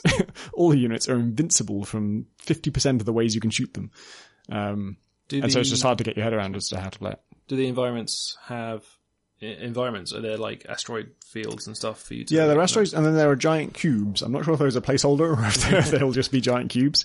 And when missiles hit those, they actually like, nudge them through space. So there's sort of an element to, pushing those where you want them or getting them out of your way and stuff. But again, you don't control when your units fire, so you couldn't really, as far as I know, you don't think you can target them specifically. You do have a bunch of special options for ships, so I have one of them that has like a ramming mode, and the way you control that is when you select the ship, the ramming option will just be floating in space somewhere, and you take your boxy controller thing and you just move it over there until that ramming box latches onto the front of your controller, and now you're in ramming mode, and now wherever you go, that's going to be, I guess, going to tell that ship to go at ramming speed and do damage by colliding. The box is very, just looks like something straight out of Quadrilateral Cowboy. It just has that Brendan Chung look to technology where it's all just retro, but also meticulously detailed, and that's, an analog to your Vive controller. And then one of them you can tell when to fire, but you do it instead of moving. So it's like one turn you move it, and then the next turn you decide, okay, artillery barrage in this direction, please. And that's the only one I ever got a kill with, because I'm like, okay, I know where this one's going to fire. And then the other ones have, I couldn't tell you all of their abilities, but they usually have something like a sort of evasive mode where they can turn rapidly but can't move very far. And then another mode where they can move very far, but they can't turn very rapidly. Or you can do neither of those and just have the sort of balanced movement. And obviously the way you plan your move is just literally to move the ship where you want it to be and then push the trigger to sort of confirm. And that is going to be both a position and a facing. And I think they just sort of like lerp between their current position and facing to the one that you send them to. Or maybe they try and match that angle as fast as they can, and then also match that distance as fast as they can, in which case they would probably end up facing the right way before they get there, rather than like smoothly turning over the course of their journey. That's the kind of thing I don't know. I've only played like 2 matches of it. In the first one I got destroyed on turn 2. The next one I killed one of their ships, and then I got destroyed on turn 4. So it's still pretty brutal. But this was not like a final build of, well, certainly not a final build, not even a build that's sort of designed for the end user. Just a sort of tech test of how this all could work. So yeah, it will be cool. Man, VR is a pain in the ass. Just as an aside, no criticism of this game, just I haven't used my Vive in about 6 months, and it's all set up. I didn't change anything. It's all more or less plugged in except in the mains, because the lighthouses don't have an off switch. So if you plug them into the mains, they are constantly on and they're constantly whirring, which makes a slight noise. So I had to leave them unplugged. And I forgot that wearing a headset is incredibly hot. Having your window open, pretty hot. Having your windows open when you're wearing a headset means having, your blinds open as well, so then everyone can see you blundering around your room like an idiot. You need headphones for it, and the headphones I wanted to use, or the headphones I had handy, were sort of over-the-ear ones, which, sort of clash with the Vive's own strap, and it's hard to know whether to put those on. You've got to put those on afterwards, really, but then you're already in the Vive, and then you can't see what you're doing. The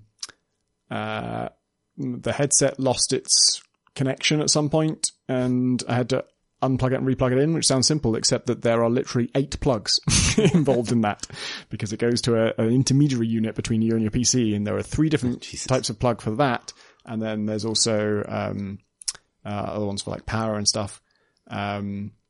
And I forgot that it can't deal with mirrors. I have a mirror in my room, so I had to remember, like, after it started to fail, I had to go out and realize, that's because the beams are reflecting off the mirror, and I need to go and get a sheet and hang it over my mirror, try and get that to hang out.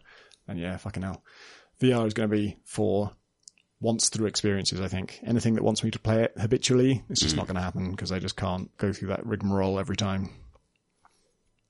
Do you know what Brendan's plans for the game are? No, I don't really. He's, I if we didn't just announce it, he has announced it at Glitch City, the co-working space that he's a part of, doing a sort of like fundraising thing. And I think they're all going to sort of deliver some news or show some kind of build.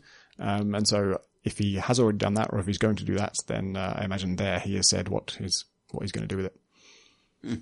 Cool. Should we do questions? Sure. Let's do some questions. Yeah, some questions. Thanks, John. Your enthusiasm in this and in all things. Very much appreciated. Someone called me a calming influence on the pod, and I don't know if I like that. You're I go for an inciting influence next time. inciting. Yeah. Well, I mean, I don't know. You're a very calm dude. I'm not sure if that's what a podcast needs, though. I don't know. I mean, Maybe fisticuffs. It's, I don't know how well fisticuffs translate in an audio format. We could try, but I don't know. I think everyone else in this room would win, so I'm not super keen. Pip's not here though, because she'd destroy everybody with her ice gun and Jeff B writes, just lobbing in a message here from the colonies in Halifax, Nova Scotia, that not only is peanut butter in a jam sandwich rather popular as a source of nutrients here, but my father, who grew up in England, has been fond of them since his time there. Thanks, Jeff. Appreciate that. There's going to be more of this. I'm going to weigh in on two subjects of importance. Peanut butter and jam sandwiches and woodlice. Just in case you've momentarily forgotten what this podcast is about. So have we. Jeff's question is, I've been enjoying my time playing Overwatch's cool Healy mum, Anna. Despite her simple skills, I'm in awe of her seemingly limitless skill ceiling, with the kind of complex decisions you have to make with her every second. What games/characters have the most skill ceiling? Any good examples of a game having a skill flaw?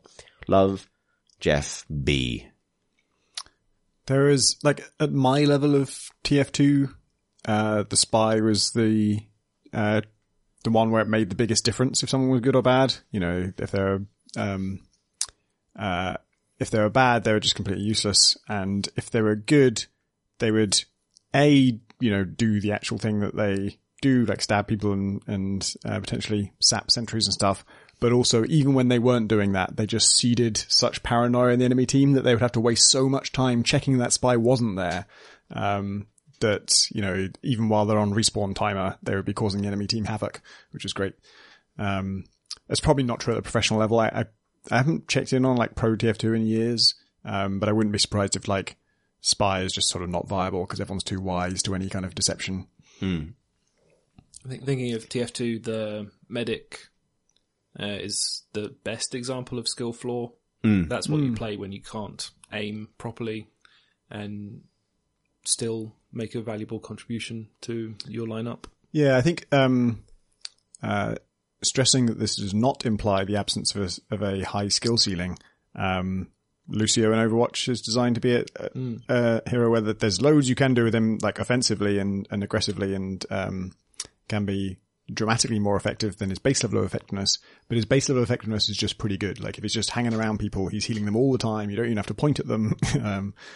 And that's just automatically useful to your team. So you can't be 100% useless if you're just near your team. I think Overwatch generally is full of examples of, like, I think it does have a skill ceiling, but I also think it has quite a high skill floor, because there are plenty of characters you can play. If if you don't want to play a healer, but you're no good at aiming, Reinhardt is right there for you. A man who literally never, like, you can aim your fire blast thing, but that's once every 5 seconds and it goes in a straight line and hits everything in a straight line. So, and also, Reinhardt creates a front line around him that other characters can read very easily. So where the fight is taking place is very obvious as well. I can do an item which has the low skill floor, which was the grenade launcher or noob tube from Modern Warfare, and Modern Warfare 2 multiplayer, which was kind of reliably one kill, and then you would almost certainly die because the reload would be so long in between it. And you could perform much better if you were higher skilled, if you ditched that for some other attachment or weapon or something like that. But that's what you got if you were just desperately trying to achieve a 1-1 KD ratio. Well, I think COD generally is a good example of a game with quite a high skill floor because it's so lethal. And I was talking to Cliff Blazinski about this last week and during an interview, and he described COD maps as porous, which is a description I really like. they're full of little holes and lots of windy routes, and they're sort of complex in a way that's quite difficult to master any given angle. Obviously, the very best players probably can, but for 99% of people who play them, you're going to get flanked constantly. Like, there are going to be people coming from behind you, slightly above you, from the left to right, hiding behind boxes, whatever. But the flip side to that means you're always doing that to someone else, basically. So everyone is always ambushing somebody else. So everyone's always getting the drip feed of kills and feedback, because you get the drop on. There's no, again, to borrow words from Cliffy B. Blazinski, there's no dance to that game at all. It's not like, a shooter I like Lawbreakers, which is why I was talking to him, or Quake, or anything really, where the first shot is the beginning of the duel between two players. And maybe it's good to get the drop on them because that means that you can do a chunk of damage, but there is then a dance between two players, and if you get ambushed, you can turn it around. In COD, that's probably not going to happen. If someone gets the drop on you, you're probably dead. Yeah. And you just get the 3-second respawn, you're back, and hopefully you spawn behind the guy who just killed you. And that's, I think, it feels very lethal, and you wouldn't necessarily think of a game that feels very lethal as having a high skill floor, because you're dying a lot, so it must be hard, but it's not. It's a lot more random than that. And I think that's interesting. Actually, it's kind of interesting to design a game around that, where, you get the kill cam that shows you how your killer killed you. If that just stayed on them after they kill you, and then now you get to spawn somewhere near them and you choose where. So you have a huge advantage against the person who killed you, but only them. It's like you're being haunted, basically. Yeah, so whoever's getting the most kills has a lot of people who can just, pounce on them at any time. Yeah, that's an interesting idea. A game, I can sort of mention it because it's coming out on PC soon.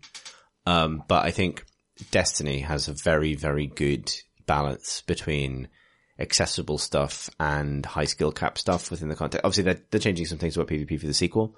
But I really trust them on this, because I think, Halo was one of the last games of the modern era before the kind of revivalist wave of 90s style shooters, Tribes coming back briefly and Lawbreakers and stuff. Halo was one of the last game series that still carried that torch for a battle between two players is a dance. Destiny carried that torch from Halo. Cause they're both by Bungie. And that is also a game where, actually the fact that they give you ultimate abilities and things inspired by MOBAs and sort of these big one-shot powers that can net you some kills in a moment where you desperately need them, that kind of thing. That acts as a skill floor raising mechanic, because it means that even a player who struggles with kind of twitchy gunplay most of the time will occasionally just get access to a huge bomb or infinite flaming hammers or something that helps their team in the way that they'll get a little killing spree every so often. Maybe once a match, depends on the kind of mode you're playing, but that's a kind of positive thing. But the rest of it is quite a technical shooter with shitloads of room to not only play with greater finesse, but also play with greater understanding of underlying systems in the kinds of loot you seek and the kind of loadout you build for yourself and the kinds of things you develop. That's one of the reasons I love Destiny so much, is because it has both. And they're sort of, and then you get the kind of interesting interactions where a really, really good player can still shut down someone who's using their super, or their ultimate, which is a really cool thing then, because then you have the kind of, new player friendly catch up mechanic being actively counterable, but only if you are absolutely amazing. So there's, you know what I mean? Or you get lucky, but that's a nice, I think that means that you never have that feeling that raising the skill floor is taking something away from the top of the game, because it just creates an extra challenge for people who think they're good to get past. If you think you're good, but can you beat the person who suddenly got loads of bonus armor and that kills you in one hit for the next 10 seconds? And that's a really interesting thing. So hopefully some of that will translate into the sequel, which I'm very, very excited about. I don't know if anyone can tell. Yeah. Any other skill ceiling-y thoughts? Dota? I mean, God, you talk skill ceiling, Dota is all skill ceiling forever. It's infinite skill ceiling, and it basically doesn't have the floor is super low. There's definitely lots of interesting variants within heroes in Dota, in that you have heroes that have a much higher cap than others. Would you say there's a standout hardest to play? Invoker is probably the obvious one, who's the guy who he has like 10 spells rather than the traditional 4, but you have to create them by combining 3 elements, Magicka style, on the fly. That's obviously a huge skill cap thing. And then, it tends to be the sort of flashy heroes with spells that interact with each other in weird ways. Puck as well as pretty high skill cap heroes play well. But, the whole game is so hard that it doesn't feel like it necessarily counts. It's not like they added a super difficult hero to Overwatch where the floor is pretty high and therefore it really stood out. It's like there are even harder things within the hard game. You know what I mean? Like, it's hard enough to play as it is. And also Dota's kind of flexible because if you end up building a character in a way where you're using lots of active items rather than passive items, then you've just given yourself like 6 extra abilities to manage anyway. So there's flexible skill ceiling / floor within character builds in the context of a single match. So, which is in itself a complicated concept. So even the way in which the game can become easier for people with certain item builds is itself hard to get your head around. So yeah. Next question comes from Travis, who writes, and this is a very good question intro. Whoop whoop. It's the Tom F is wrong klaxon. Again. I disagree with your assessment of that intro. I think it's great. What's that? The klaxon's happening again. When will it go off? Tom F, Travis writes, said that he doesn't like any music in RTSs, as he often finds it I knew this was going to be about this.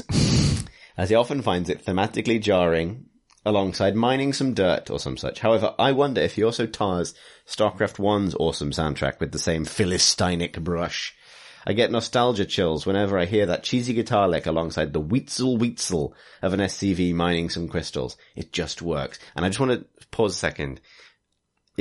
Travis, if you're the first person to describe the noise an SCV makes while mining minerals as weetzel, then that's actually might genuinely be genius. It's brilliant.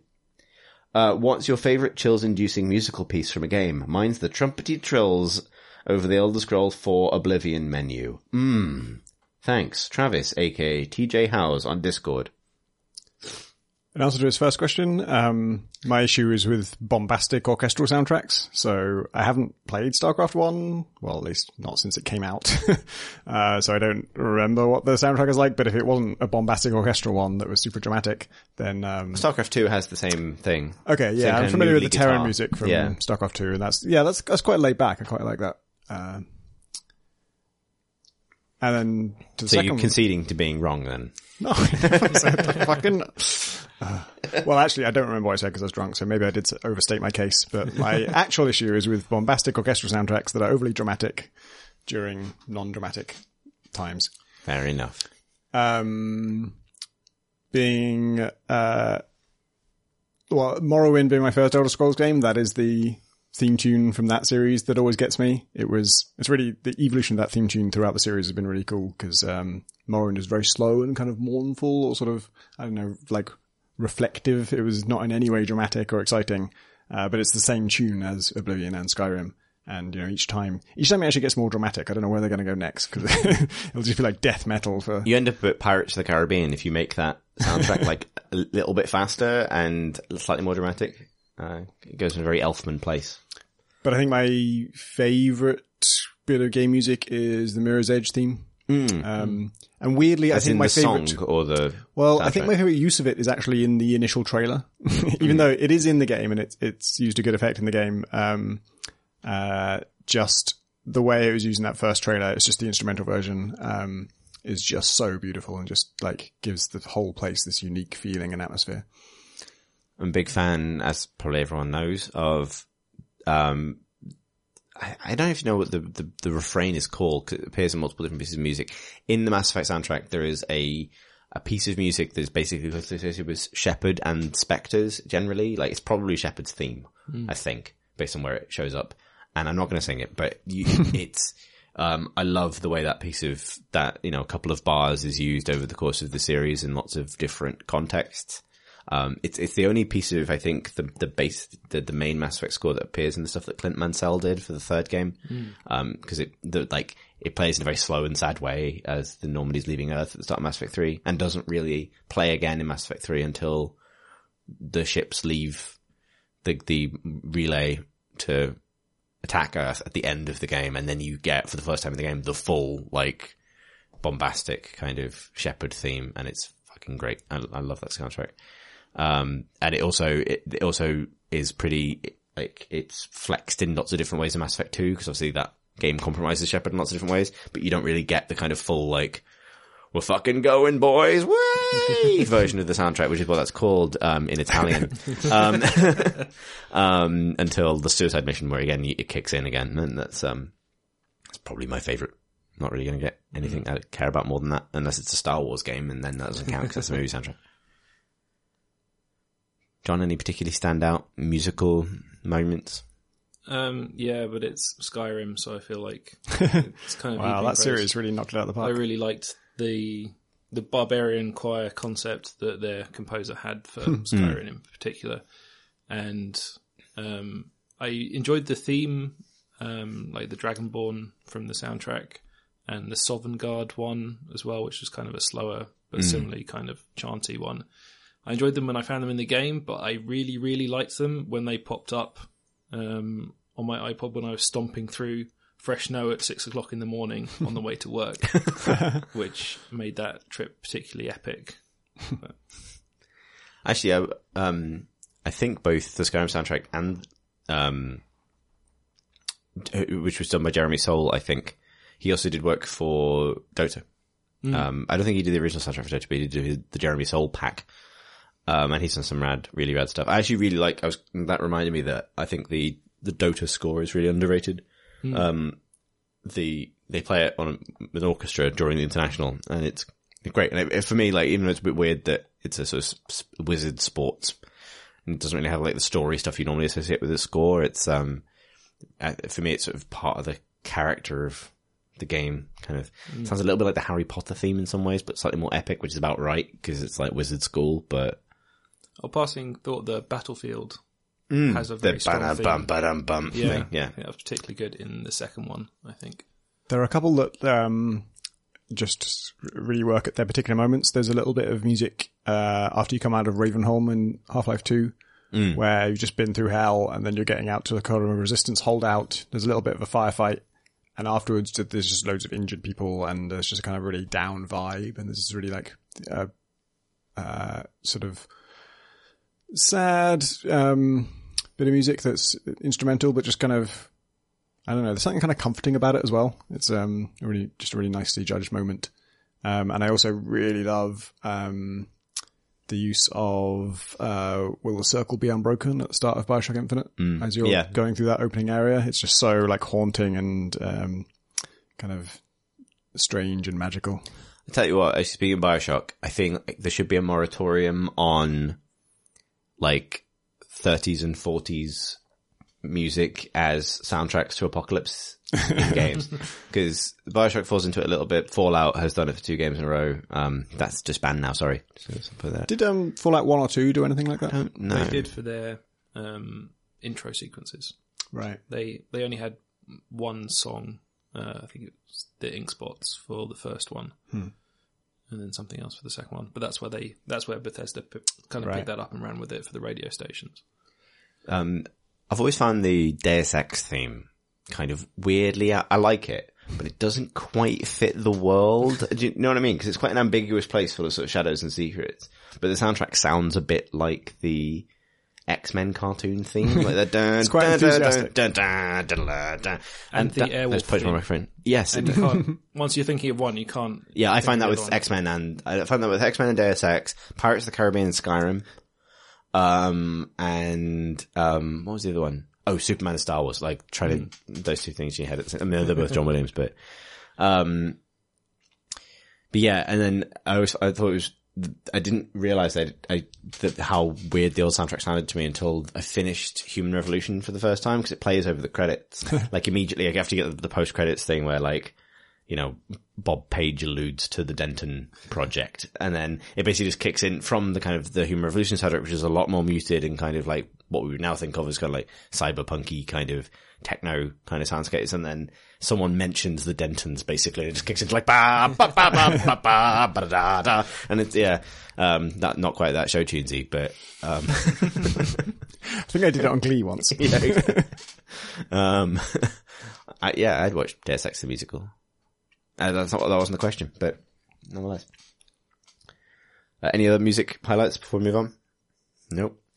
Gregor writes, Dear Crates and Crowbars, more of a comment than a question, and certainly not a grudge. I've been listening to your pod for years, and I've always wondered why Segway, as in the wheelie bike monocycle thing, has become the word for leading to your next topic. I thought it had something to do with how smooth they glide.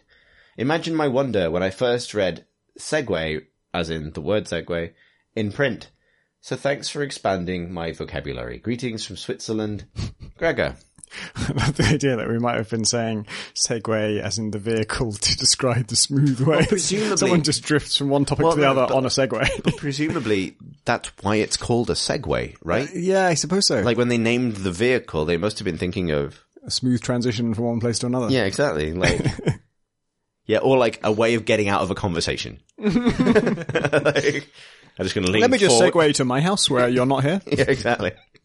I have infinite patience for people who discover this because I thought hyperbole was a sweet, awesome future sport for Hyperbole for about 5 years. Yeah. I read at least the first Harry Potter book thinking that her name was Hermione. So did I. Probably a lot of people. There's probably a decent number of people. People still say it's like Seg sometimes for Segway. Yeah, I think Idle Thumbs do that on purpose, right? They so. call it like a sweet seg, and people write into them occasionally saying, actually, it's pronounced Segway. Yeah, I mean, you know, pedant baiting is a dangerous sport in this environment, but nonetheless. Ori. Awry. I used to read that as Ori Right. until I heard it said out loud. I think, and for probably a lot of people who mispronounce a word in their head, there's a period where you have heard it in real life, but for a while you think they're two different words, and then you realize, no, oh shit, that's the same thing. There's like melee is one that comes up a lot. Oh yeah, because like there's a lot of words that long like legit. There's a lot of words that I learned from games magazines, like as a kid, right? And melee is almost certainly one of them because I don't think you encounter that word a lot but it comes up all the time in games, relative to any other context.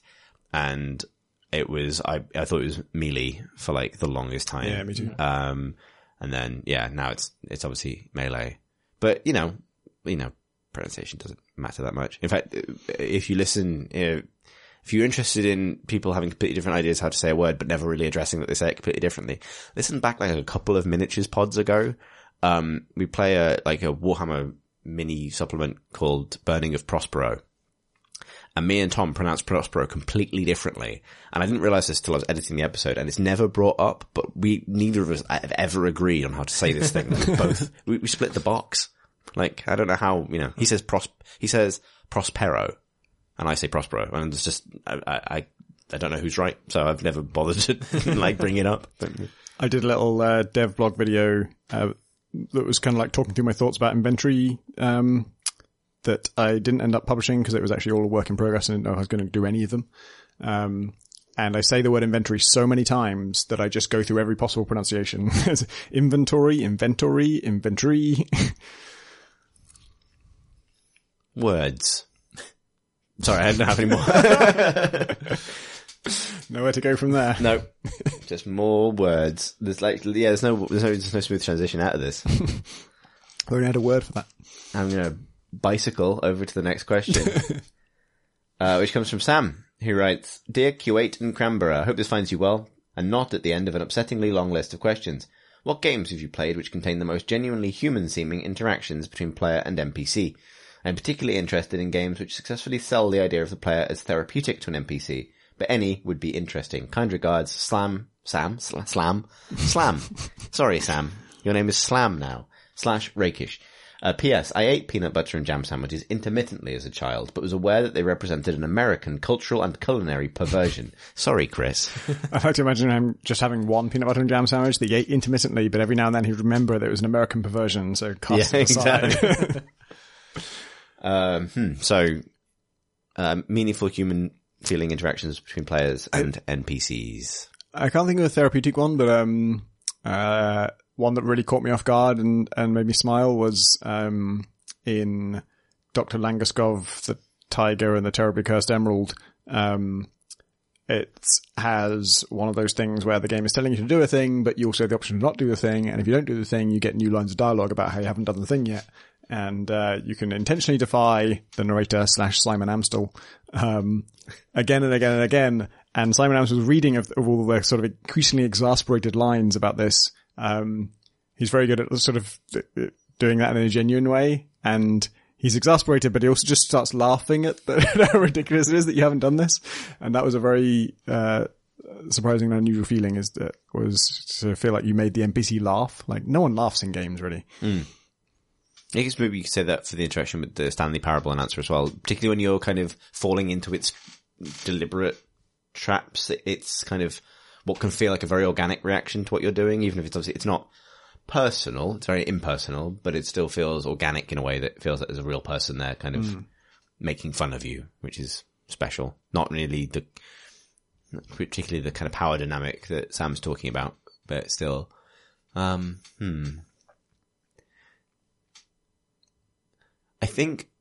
do think that there are, individual conversations, plenty of them in RPGs, whether that's BioWare games or Infinity Engine games, that can have this quality because the conversations are well written enough.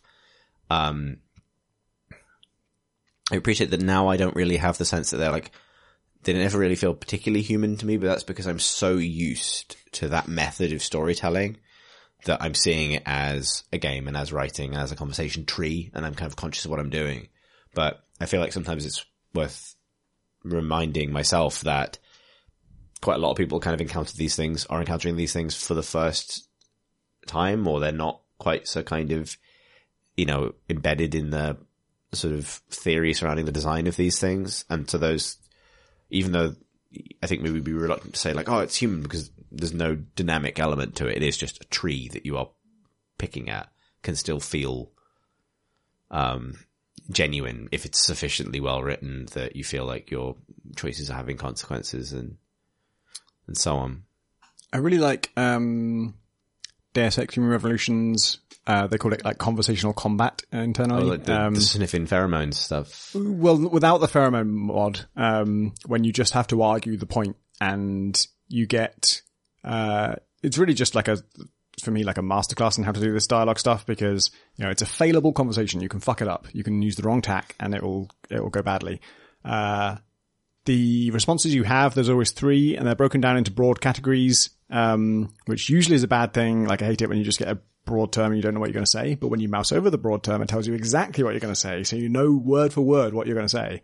And that really felt like you win those when your argument is genuinely persuasive to the kind of person you're talking to and the specifics of the situation. That was one of the only dialogue systems where really I was not guessing what the designer had in mind and thinking, which is the good option here? Which is the evil option here? Which is the funny option here? I was really thinking about the merits of the point and what this person believes and what would most appeal to them. And I would fail sometimes. Not necessarily the whole conversation, but just you would say something and it was obvious from their response that did not work with them. And that was a really interesting experience because you don't really see that in movies and stuff. They do the conversation where person A persuades person B of their point, or they do the conversation where there was no way person A was ever going to be able to persuade person B. It's never that person A fucks it up. It's never that they could have done that, but they just said the wrong thing. They didn't use the right approach. And so that, it still doesn't fulfill there is one conversation in Human Revolution that you could say where you kind of do provide a therapy type service to somebody, but it's actually one of the worst ones in the game. It's one of the ones that rings really false because changing someone's mind on the spot in a conversation, just really hard sell. It's never that convincing. I think, but a lot of the other conversations are good because you don't change their mind, because you try it and it doesn't work for them. There are definitely moments in Life is Strange that are very good for this, including probably the only example I can think of as a genuinely, I think that's probably the best place to go if you're looking for therapeutic, conversations between the player and a vulnerable NPC. Pointedly, I think it's the end of episode 2 or the end of episode 3 has a brilliant example of that, which has a very similar thing to the, like a lot of the best conversations in Life is Strange are very similar to that Deus Ex system because they are failable conversations. And in some cases, if you've been thorough in your walking around and talking to people and getting clues and learning more information, you can get the magic piece of information that makes things a lot easier. But actually, at a lot of key moments, it doesn't give you that. Like, you just have to say what you feel is the right thing out of the options you've been given to the person, and they react relatively realistically. So I think that's probably a good choice for that particular kind of interaction. And also because it's a little bit, obviously you have time travel powers. It's a little bit more grounded than most stories like this. So you're not having arguments about like dystopian sci-fi things that might have gone wrong, or wizards or dragons and stuff. It tends to be kind of school stuff, and that I think as well lends itself to feeling a little bit more human. Next up, Damien writes, Dear Crate and Crowbar, no one in Australia eats peanut butter and jam sandwiches. That's good to know. Also, Tom's southerner woodlice are called slaters in Australia, but I'm going to petition the name to be changed to roly pigs. Damien. Slaters is a good one. I'm making a public service announcement here that woodlice and things called roly-polies or pillbugs are separate species.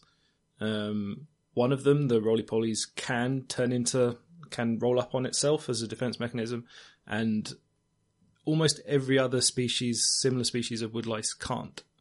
So you should never ever try and fold a woodlice in half to help it, to like remind it how to roll into a ball. I've been doing that all day today. Yeah. Okay. So the ones I've seen did roll up, like they would curl up. I didn't witness them rolling as a method of locomotion. Is that a thing? No, it's That's Sonic the Hedgehog. A purely defensive game. And which species was in the Phantom Menace? Do you not remember those droids? The Droideka droids. Oh, right. Why do I know? I knew Chris would know. Yeah, and if you see Sonic the Hedgehog, don't try and fold him to help him. If he's ready to spin dash, he will do it in his own time. If you do it at an opportune time, you might disturb him, and then the mother won't take him back. Next question comes from Alex. Well, he says, Hello! I don't really have many, but here's the worst thing I do regularly.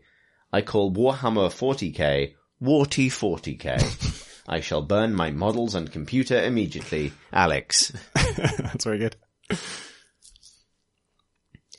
It is. And that's all we've got to say. Patrick writes, Dear Plort and Slimebar, once a year or so, once a year or so, sorry, I just pronounced that really weirdly for no reason. My friends and I hold a LAN and usually slip in a few rounds of Action Half-Life 2, universally referred to as Action Half-Life, for fuck's sake, universally referred to as Action Half-Knife 2. In all the years we've never seen another player online, what are your favourite social or multiplayer games to wheel out of retirement in this way? And which game do you wish you had a dialer posse for, which even the close friends have moved on from? Pip's old version of Dota springs to mind. P.S. Feel free to gut this email to add to your list of reader names for games. I was kind of phoning in the question. Patrick. Tommy pointed out the irony of phoning in an email. Yeah, writing an email to say that you're phoning in the question. It's actually be more effort than writing the email. He wrote it on his phone. Yeah, maybe. You do that now. Funnily enough, like, you know, if I could sort of magic together the old team and the old game, it would be Action Quake 2. I never played the Action Half-Life games, but Action Quake 2 is the one that clicked for us, and God, were Knives part of it. I still remember the time when I want to say the map was called Urban 2, and it's like a city street, and there's a skyscraper in it, and there's a sniper hole at the top of the skyscraper, and it's a great place to be as a sniper because it's really dark, and you have a sniper rifle. But it's technically possible to throw a knife that high, and one time I did it, and I killed a sniper in there, and he was furious. And that was the start of my love of throwing knives. This is a safe space, Tom, and you can confess. love Quake Deathmatch, and I like Deathmatch Classic, because Deathmatch Classic is Quake Deathmatch. And it's nice to know that someone's always still playing that, pretty much. Like, it'll only be like 10 people, but you can still get a game of that. So it's not really the same as like wanting to get the gang back together, but yeah, I would happily LAN party Quake DM for sure. To be honest, most classic FPSs that I love still have like enough people playing them that if you log on, there will be like somebody somewhere on some weird mod or some weird map. Maybe finding vanilla game is harder now than it used to be. I'm going to be self-indulgent and say The Hidden. Yeah. Oh yeah. A mod that I helped make. And the reason that my group of uni friends made it in the first place was because we enjoyed playing it over LAN so much. And we kind of built on a previous version that another friend had made. And that, I think, was in its natural habitat in a LAN. Online, it didn't work so much, especially with randos. But when it's, a bunch of you in the same room shouting at each other, working, it was great. You know, I think I wrote about The Hidden quite early in my PC Gamer career for our download section at the back of the mag. I'm pretty sure I did. It is pretty old. It was, but was there a remake by somebody? Am I thinking of something else? Or like inspired by? You may be thinking of Crysis 3 ripping it off. Yeah, maybe thinking of Evolve. No, there was like a latter day. It probably wasn't because I played The Hidden at the time, but like probably was like it got nicked. Well, it got rebuilt in Gary's mod a few times, just because they could borrow all the assets and just reconstruct it. Right. And I was in kind of uneven minds about that because, I mean, A, they're nicking all our fucking stuff. But B, they had a massively larger player base, so more people played it. So, And it was always free, right? It was always free. It was always classic mod era. So. But yeah, I just remember writing about it, and I didn't know you at the time. And that's weird, because that's how time works and experience and being in a similar space. Yeah. I do kind of miss Zombie Strike Source, which was literally just a script for Counter-Strike Source that made you and whoever else you played with. It was best with one other person anymore, and it got too easy. You would be counter-terrorists, you had normal Counter-Strike weapons. The terrorist team would be 32 players, and they all only have knives. And there was no like zombie skins or anything, but they just, by the restrictions of that setup, they acted like zombies. Because all they could do is run at you, stab you. And just standing back to back with a friend and just mowing down this horde as they came at you. Obviously, ultimately, Left 4 Dead, went big on trying to live out that fantasy. But I still think I probably had more fun with Zombie Strike Source. It was just more satisfying to, like, shooting the zombies in Left 4 Dead are like tissue paper. They just kind of disintegrate when bullets hit them at all.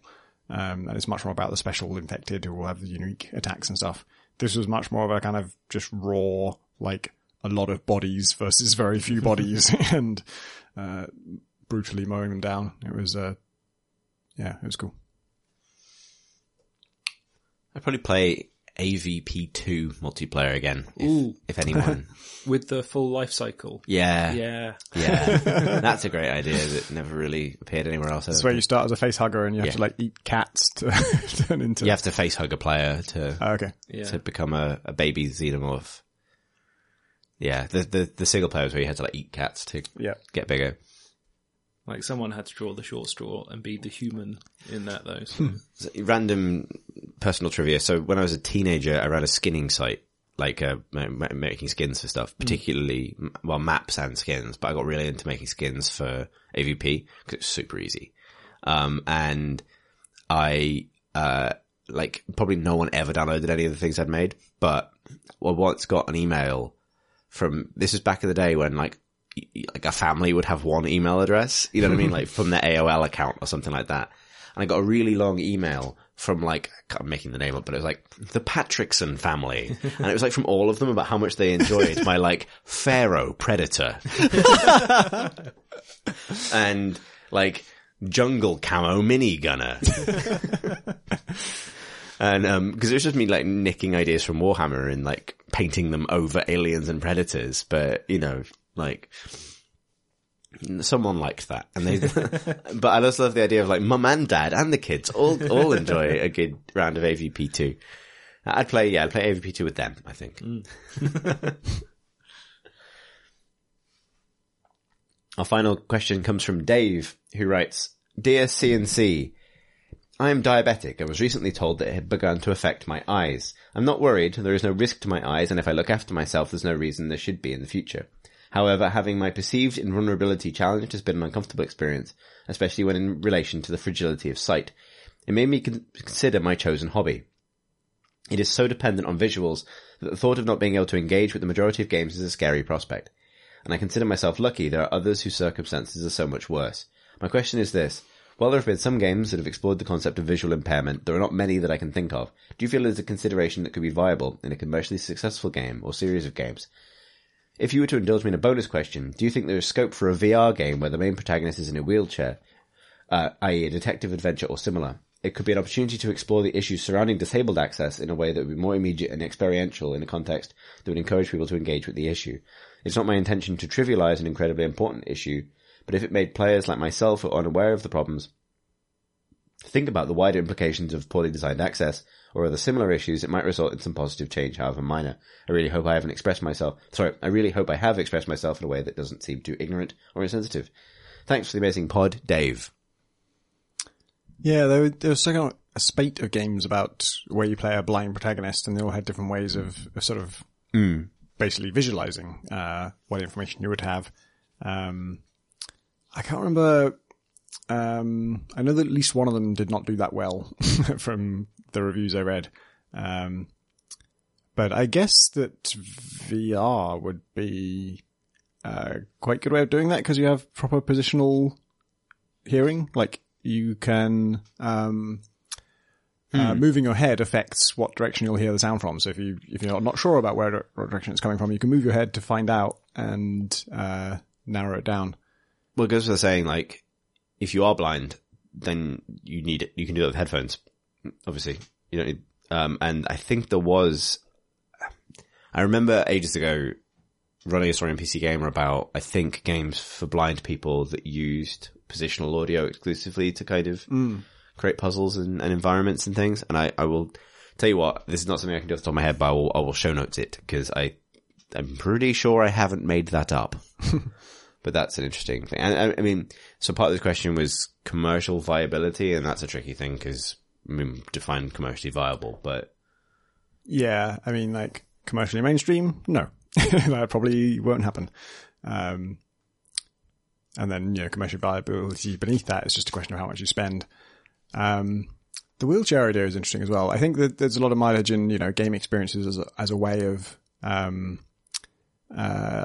giving you always an imperfect and basically sugar-coated insight into a different experience to your own. But it can still be powerful. It definitely has just being put in a situation even in a very disconnected and fake way can open your mind to new things.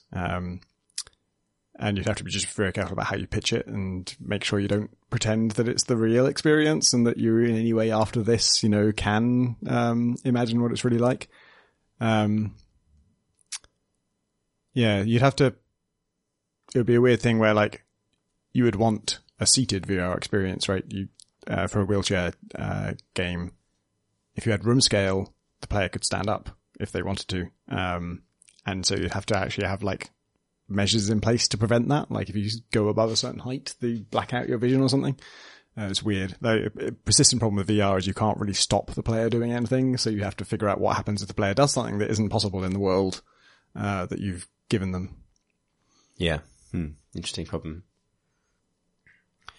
And that is all of the questions we have time for this week. If you'd like to send us a question for a future episode, you can do so by emailing us at questions@crateandcrowbar.com or tweeting us at Crate and Crowbar. And something that's coming up a little bit more regularly now than it has done in the past is we're getting a lot of extremely long questions. We had a couple this week that were north of 1,000 words, and in some cases double that.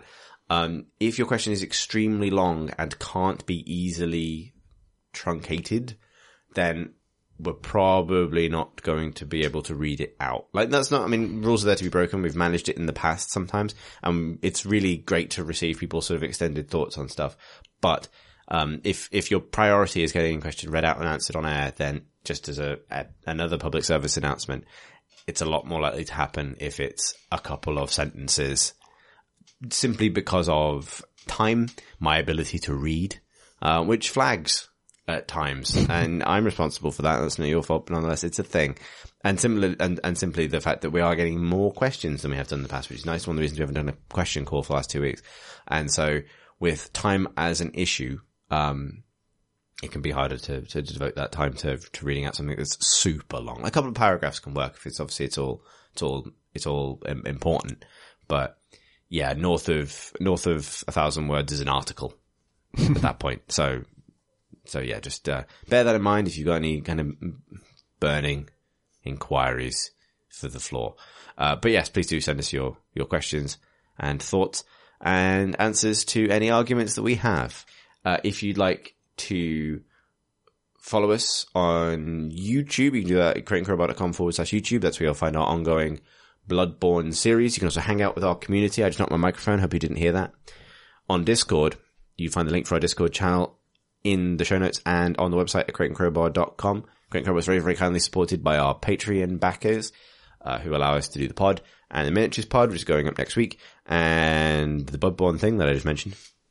And hopefully some new things coming in the future. We are plodding towards some extra specials eventually. You find out more details about that at patreon.com/CrateandCrowbar. And if you would like to follow us as individuals, I'm on Twitter at CThurston. That's CTHURSTEN. Tom is... I'm at Pentadact, PENTADACT. And John R, JOHN_ARR. Thanks for listening, everybody. That's it, really. CrateandCrowbar.com/YouTube. Did I say that? Yeah. Okay. I wasn't confident enough to actually bring it up at the time. It's youtube.com/CrateandCrowbar, Tom. That sounds right. I hope Pip never listens to this. Me too.